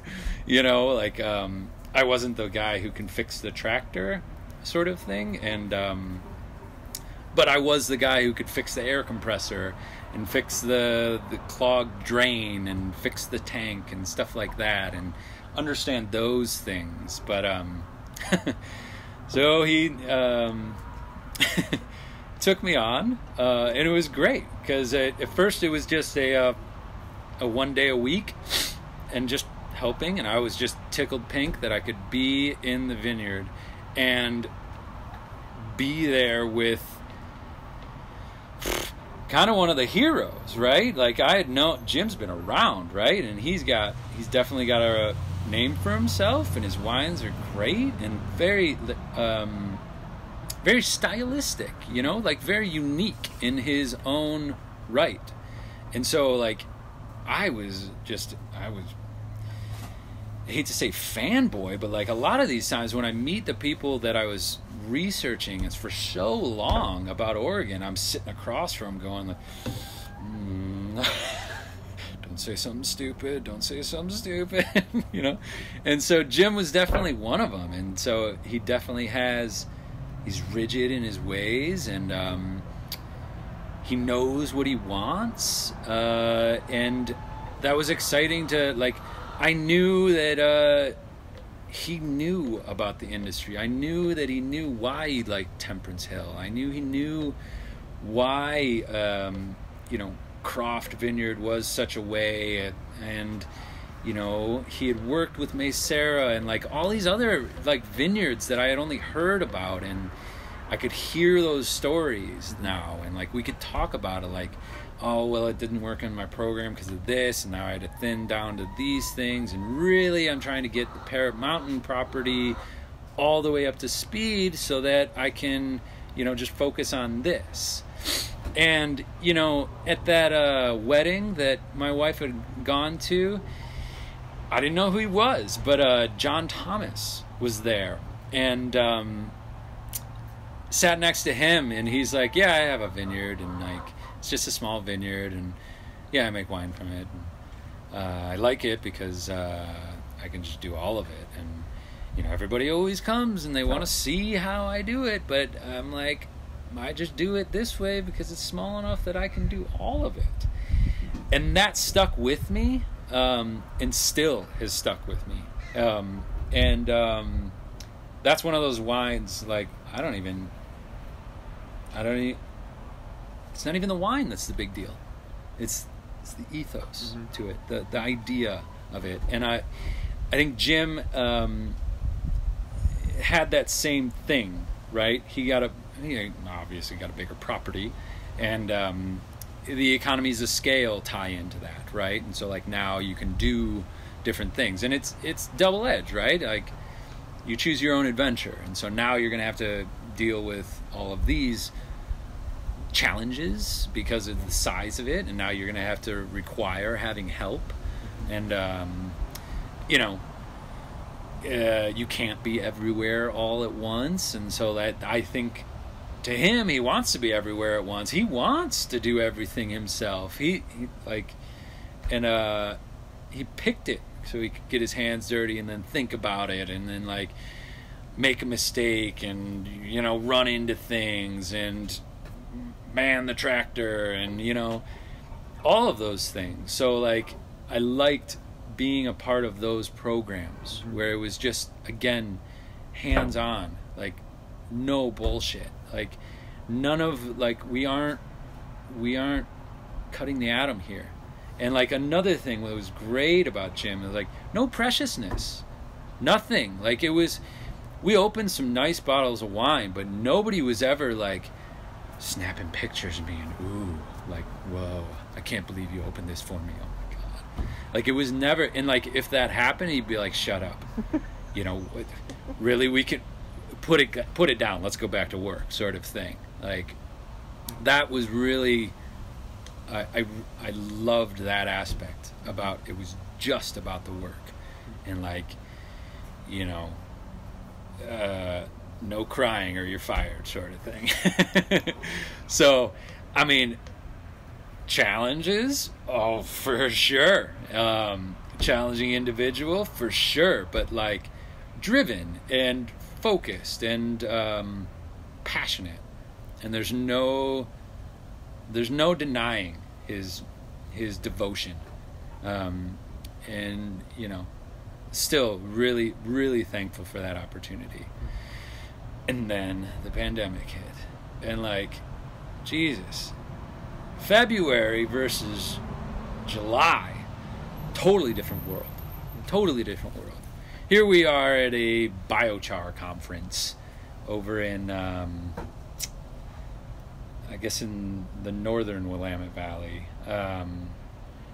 And everybody's stoked, kind of making jokes about having a mask on or not. And, like, I was just stoked to be rubbing elbows with Lauren Isold, who I had known is a brilliant viticulturist, and, like, Dan Rinke's there, and I'm like, no way, whenever I hear that guy speak, I need to take out dictation just to garner all the knowledge from that guy. What's his name from Minimus, making really fun wines. It was great. And, like, afterward, driving home and being like, well, what did you take away from that? And what do you think about that? And how could we integrate this into our compost program? And, like, are we doing the compost right? And, like, all of that, like, further engagement. And then, like, I got the Simonet book in French, and I'm like, we could bring this, we can look at this, you guys, right? Do you speak French? No? Oh, shit. Your daughter does, she can translate it, right? And so, like, fumbling through that and going, like, we should prune this way, and, like, what about this, and we're looking for this, and right, is this right? And, like, get a block to, like, actually experiment with. And, like, man, having the world change in that certain way, I certainly wasn't prepared for it. It's not like, yeah, I got this, like, nobody could and, part of it didn't, the only thing that changed, like, we were still coming to work, like, it was just 3 of us, and, like, thankfully the work didn't change. We still had to be out there in the vineyard, and like, obviously, you be over there, I'll be over here, right? And but you still have the news on when you're driving to work. You still go home to your loved ones, and you still go. At the time, we were living in West Lynn, and so like, even though the grocery store was right across the street, we didn't know when we could go in there. We didn't know what we could get from there. We didn't know what the neighbors were doing. We didn't know what the hell, if I could get gas. Like, any of those aspects were like a big, like, drain on just people in general. And it was palpable. Like, it wasn't like people, we're just going to tough this out. And like, you know, thankfully, you know, the government's taking care of us, and like, they know what's going on. But like, and it just kept spiraling, you know, as you know, right? So like, all those things were really challenging to just keep the ball turning, keep the train on the track. Because like, well, what is going to happen for harvest? Are we even going to have a harvest? How are we going to engage with the crew? Like, the crew has to come out here and do these kind of heavy lifting. Like, we're here to spot check and take care of the cellar, but like, man, how are we going to engage with them? We don't know where they're coming from either. And like, all of that stuff, it was just very challenging. And then now all the restaurants close, and like, now your distribution channels change, and now you're just, the whole mentality changes, and it's just challenging to an already challenging situation. And then, you know, we have a horrible set. Horrible is a weird word, because we were excited for the vintage, because it was gonna be like one of those gangbuster, you know, knock it out of the park. Like, wow, I'm surprised that it looks this way, and wow, like, some of the, you know, flavors that I'm seeing develop this way. And like, I don't quite know your site versus another site, but like, I'm pretty stoked versus last harvest, where like, you know, I was just learning it, but like, I'm really geeked about what this harvest is gonna mean. You know, like, I've been able to work on a compost program, and I've never done that. And finally, you know, I'm engaged with this pruning method. I want to see how it goes, because I was used to just spur pruning, right? I hadn't come into cane pruning, and certainly not to the precision or, let's say, thoughtfulness of the Simone methodology. So, yeah. It was just, real drag for sure. Then lo and behold, the silver lining comes out of it. Who's looking for help? What? Rosa, what? They're always just taking Frenchies. Like, you can't get in there. Like, they're the snobbiest of the snobby snobs, right? Which isn't true, but again, to that, like, marketing sense of things, it's like, whoa, how much, man. And it was also kind of like this ever-evolving, shifting thing that started from the Evening Land project, and then shifted to this, and then other people left, and you know, I listened to Ryan's talk, and I was like, oh, that guy's on point. This will be really cool. And like, shot it out there as a maybe. Used to getting rejected at this point, so like, very surprised when I got the call back, and like, really. So met with Felipe, totally open, totally excited, still nervous about, he was very nervous about the pandemic, and like, very on top of what are we going to do, how are we going to distance ourselves, how are we going to wear a mask, how are we going to do this. And aside from that, it was just like eye opener after eye opener after eye opener. Just like, what? You guys are doing what?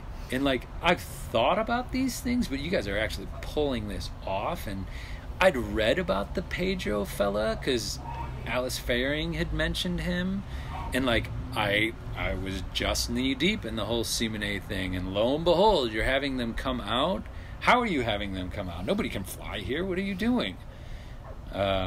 So it was just like, man, like I've hit this like pinnacle of what I envisioned for my winemaking career to be, you know, which is still like silly. Again, like hanging on almost to a dogma, right? Because their whole dogma is focused, but like I'm not at the current place. I'm not going to be. I can get out there with a shovel, okay, but I'm going to be surprised if I can bring a backhoe in there and dig the soil pits. Not that it isn't important. Their scale is a lot different than what I'm working with, but the focus and the ethos of it was really exciting because I hadn't thought about how electroconductivity could influence vines and an ecosystem so much. And so it took me down the rabbit hole of thinking of, well, it isn't nutrients that all these plants are growing from. It's energy.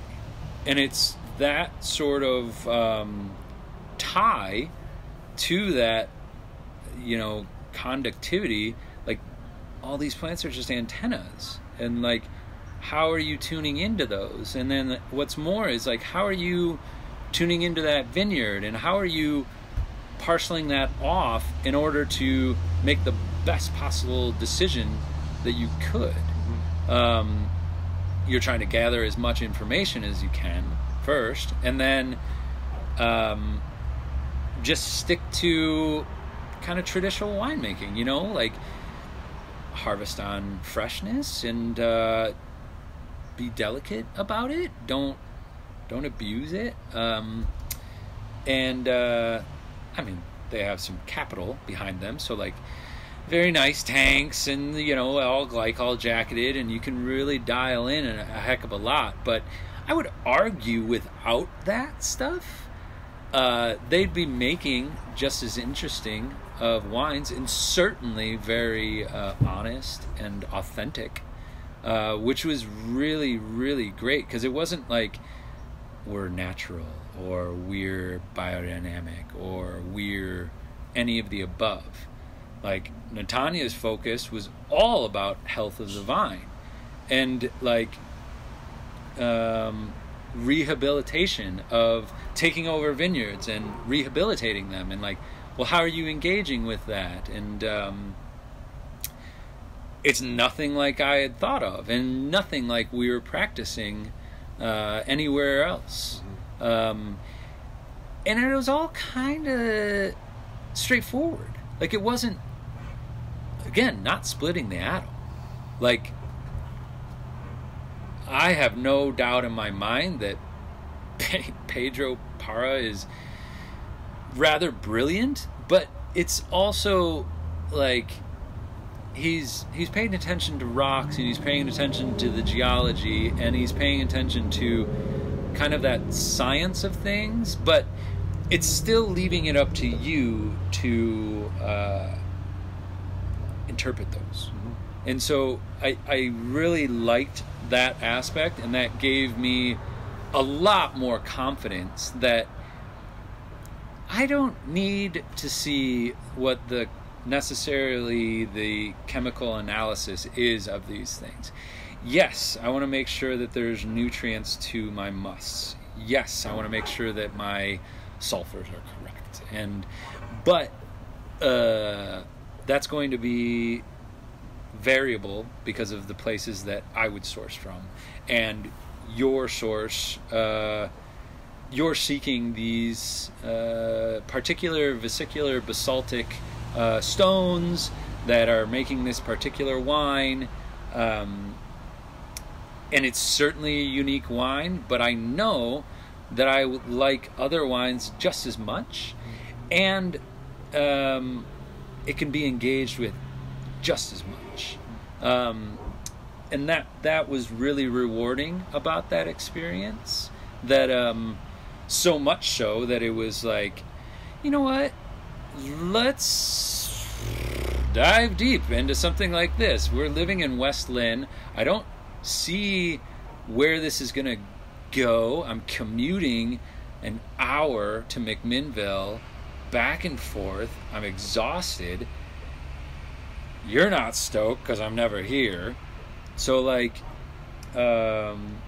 let's find something else. And like, I mean, it was going so far as like, oh, the Finger Lakes are doing something interesting, and like having that outside perspective. So we had a fella from Spain and from Chile, best cellarman I have ever seen. Oh my God, he put me to shame for sure. Like, I'm like, oh man, I thought I was pretty good. No, he was on it. But their perspectives about the industry and the other places certainly didn't have a deep dive into Chile, which again was ironic because it kind of started there. But like, you know, one of the coolest takeaways I had from the whole Chilean sort of influence was that temple that they have over there in Santiago. The dude took something like 16 years, or I'm not positive if that's the right number, but like it was a singular focus to create a sacred place, right? And it was all just based on light movement. And that was really like tied in with this whole like digging pits and like parceling off the vineyard a certain way, and like, you know, all of those things, having all of that culminate, it was really inspiring in that way, that I'm looking at this all backwards and like focused on the weirdest things. Like, my spray program needs to be this way because I'm just paying attention to disease pressure, and it's going to be based on how the weather is right now, and oh shit, did I pay attention to the weather today, and like, did we get up early enough, and do we have enough of this, that, or the other thing? And it's just like, whoa, I need to reframe all of this and like get a sense of like, what am I trying to create with this? And it kept coming back to like I guess a sacred space where like, and that sacred space has everything in sync with each other. And so like in the sense of that, like that vineyard is a ton of different antennas that you can tune into. That now has been kind of the focus. Mm-hmm. Yeah.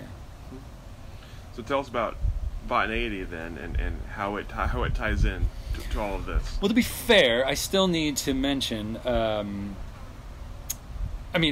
Botaniety started as. We can take you don't want to harvest the rest of this? What? Well, it doesn't work in our program. And sure, have a go. Really? Oh, well, great. Finally proved my wife that I actually can make wine, and not just work somewhere making the motions, and like not necessarily being the head of state. Like, we can do this, babe. I'm telling you, it's so straightforward. So that's where that started, and it evolved into like, well, how else are we?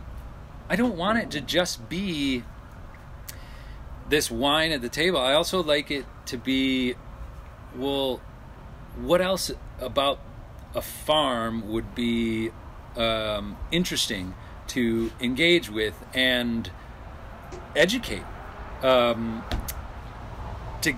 To go back to, like, huge inspiration was ironically Mimi, because I say ironically because I didn't know who the hell she was, and I didn't piece that together until much later. And she was one of the first ones that I met when I came out here trying to find something, and she was just so open and forthcoming about everything, and just like, her place was really nice. I knew she was selling fruit to the who's who's, and so, like, I knew she was on to something. And, like, the more I heard her speak about what she was on to, the more it was like, oh, right, exactly. That's exactly it. It has nothing to do with this, like, luxury item. It has everything to do with how you're engaging with an ecosystem, including the people you bring into that ecosystem.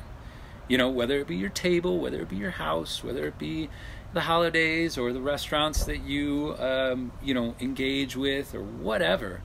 And so, like, finding this, again, testament to my wife, who is obsessed with everything antique, and rightfully so, very dialed with her aesthetic, and kind of another singular vision sort of individual in the world here. So I'm totally thankful for that sort of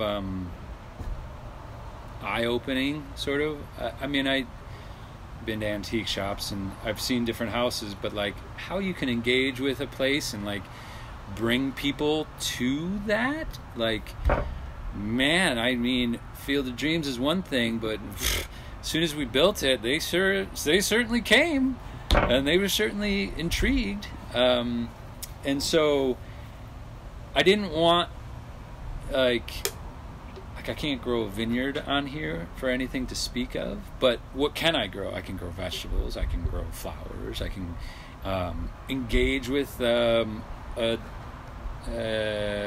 fruit stand that was one of the first here in Salem, like, kind of rejuvenate that. Like, as I had said before, we got the property out of a divorce, and it just seemed like they picked up and left halfway in.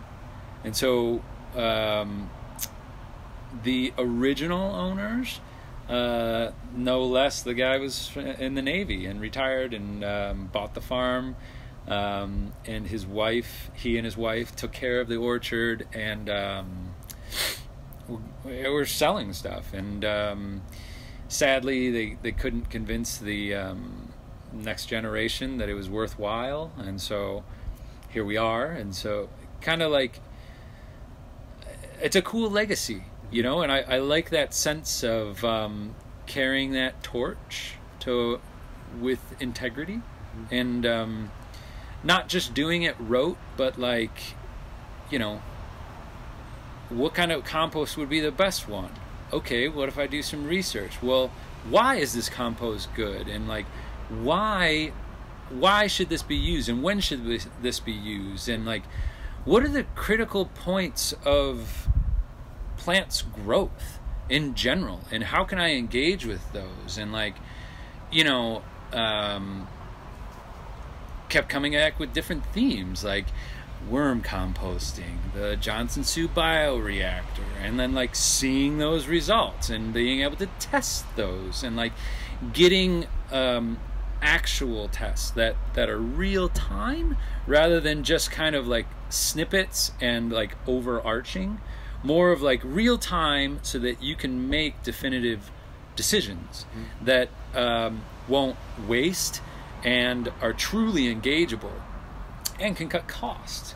So that was the impetus with it. And now, so I'm at I'm taking care of the vineyard at Stangland, and now making the wine as well. And in addition to that, to make all of this work, running the smoke remediation program with Cascade Mobile Services. All in the guise of how can you engage with the industry a little bit more while keeping your eye on the prize and really dial in. Like, Stanglin's small enough that I can do all of it, which is awesome, because on the one hand, I'm don't get me wrong, I'm not like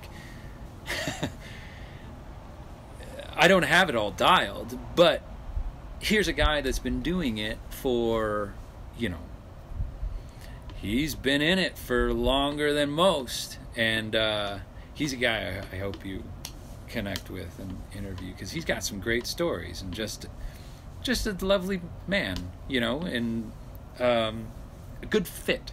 And again, like, finding those good fits and being surprised. I come back to it. I got there and I'm like, I just engaged. I'm like, oh, do you need help pruning? Because I'm really into this like pruning method, and I'm trying to engage with it. And like, I was lucky enough to meet with the one rep from Sommelier, and get a little bit of a tutorial. And like, again, it's more of like an overarching philosophy than it is necessarily like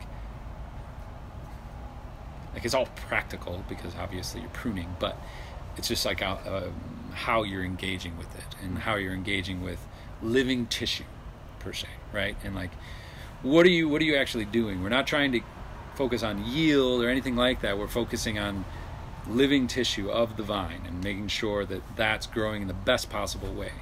Well, that doesn't just tie in with pruning, it ties in with your nutrient density of said plant and how that can mitigate any of your disease pressures or your insect pressures. And then what's more is, how can I engage with the soil so that I can build up that fertility without having to do a lot of inputs.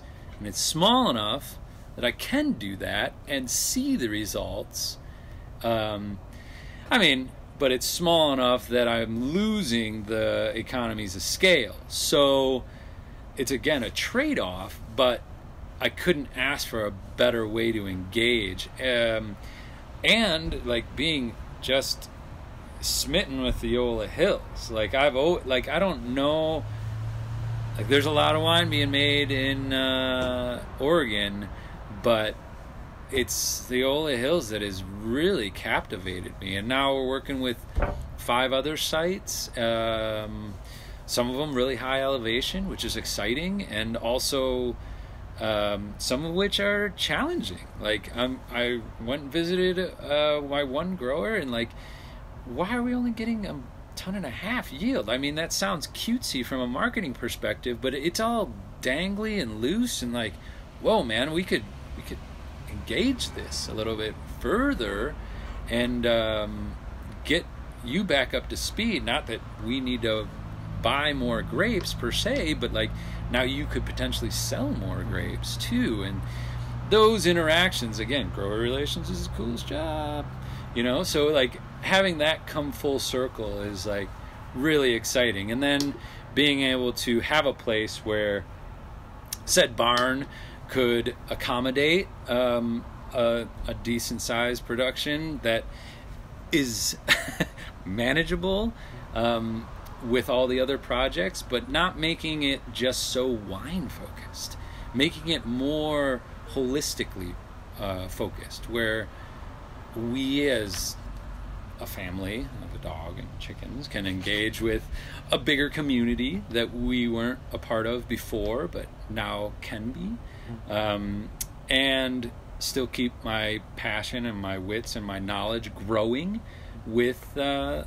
wine industry, and in a lot more focused way, rather than like chasing down the best job in the world with the best brand in the world with the fingers crossed outcome of them keeping me on for however long and another crisis not pushing me out the door because the owner needs to take care of his own family.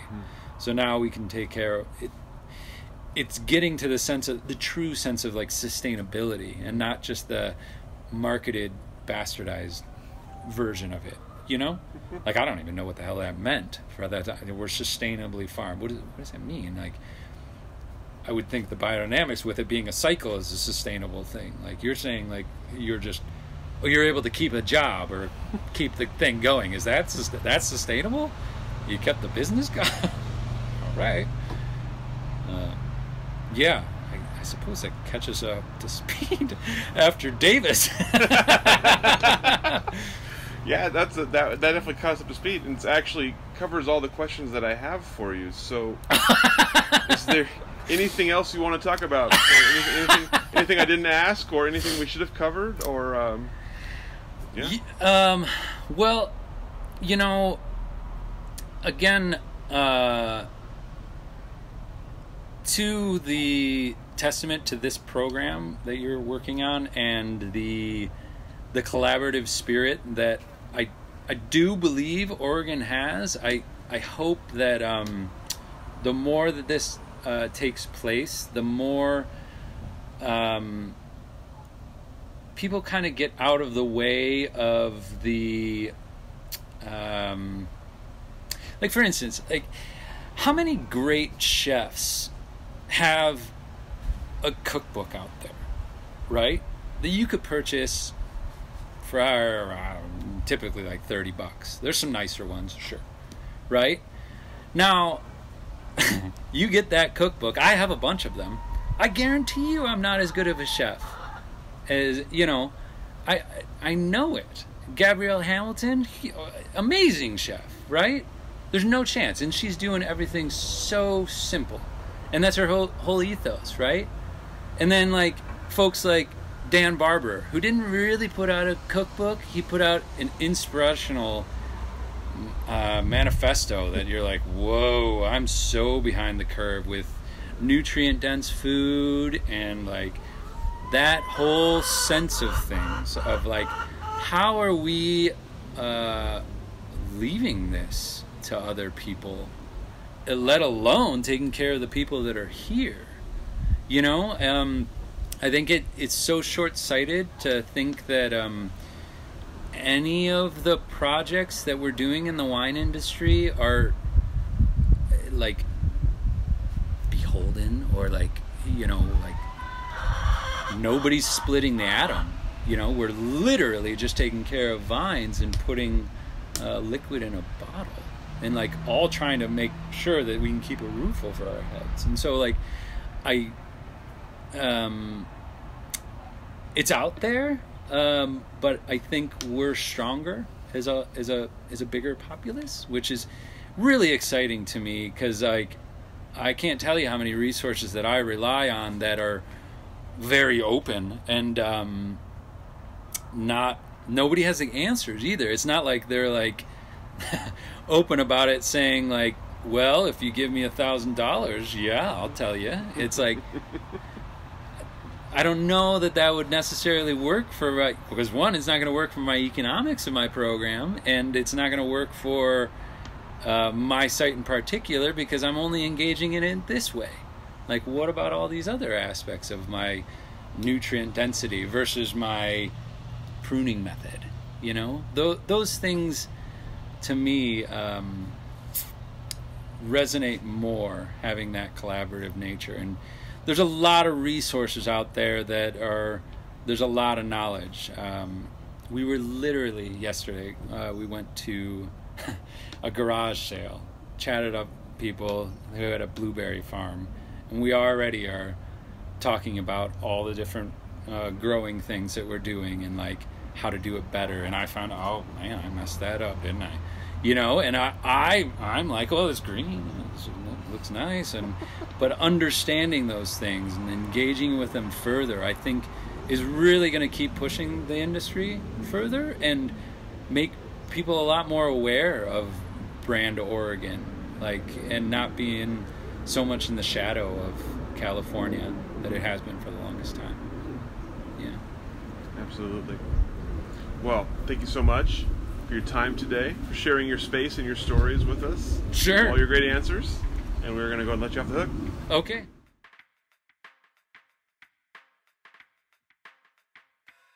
Thank you for joining us for this edition of the Oregon Wine History Archive podcast. And thank you to all our supporters, partners, donors, and interviewees who have helped make our project a success.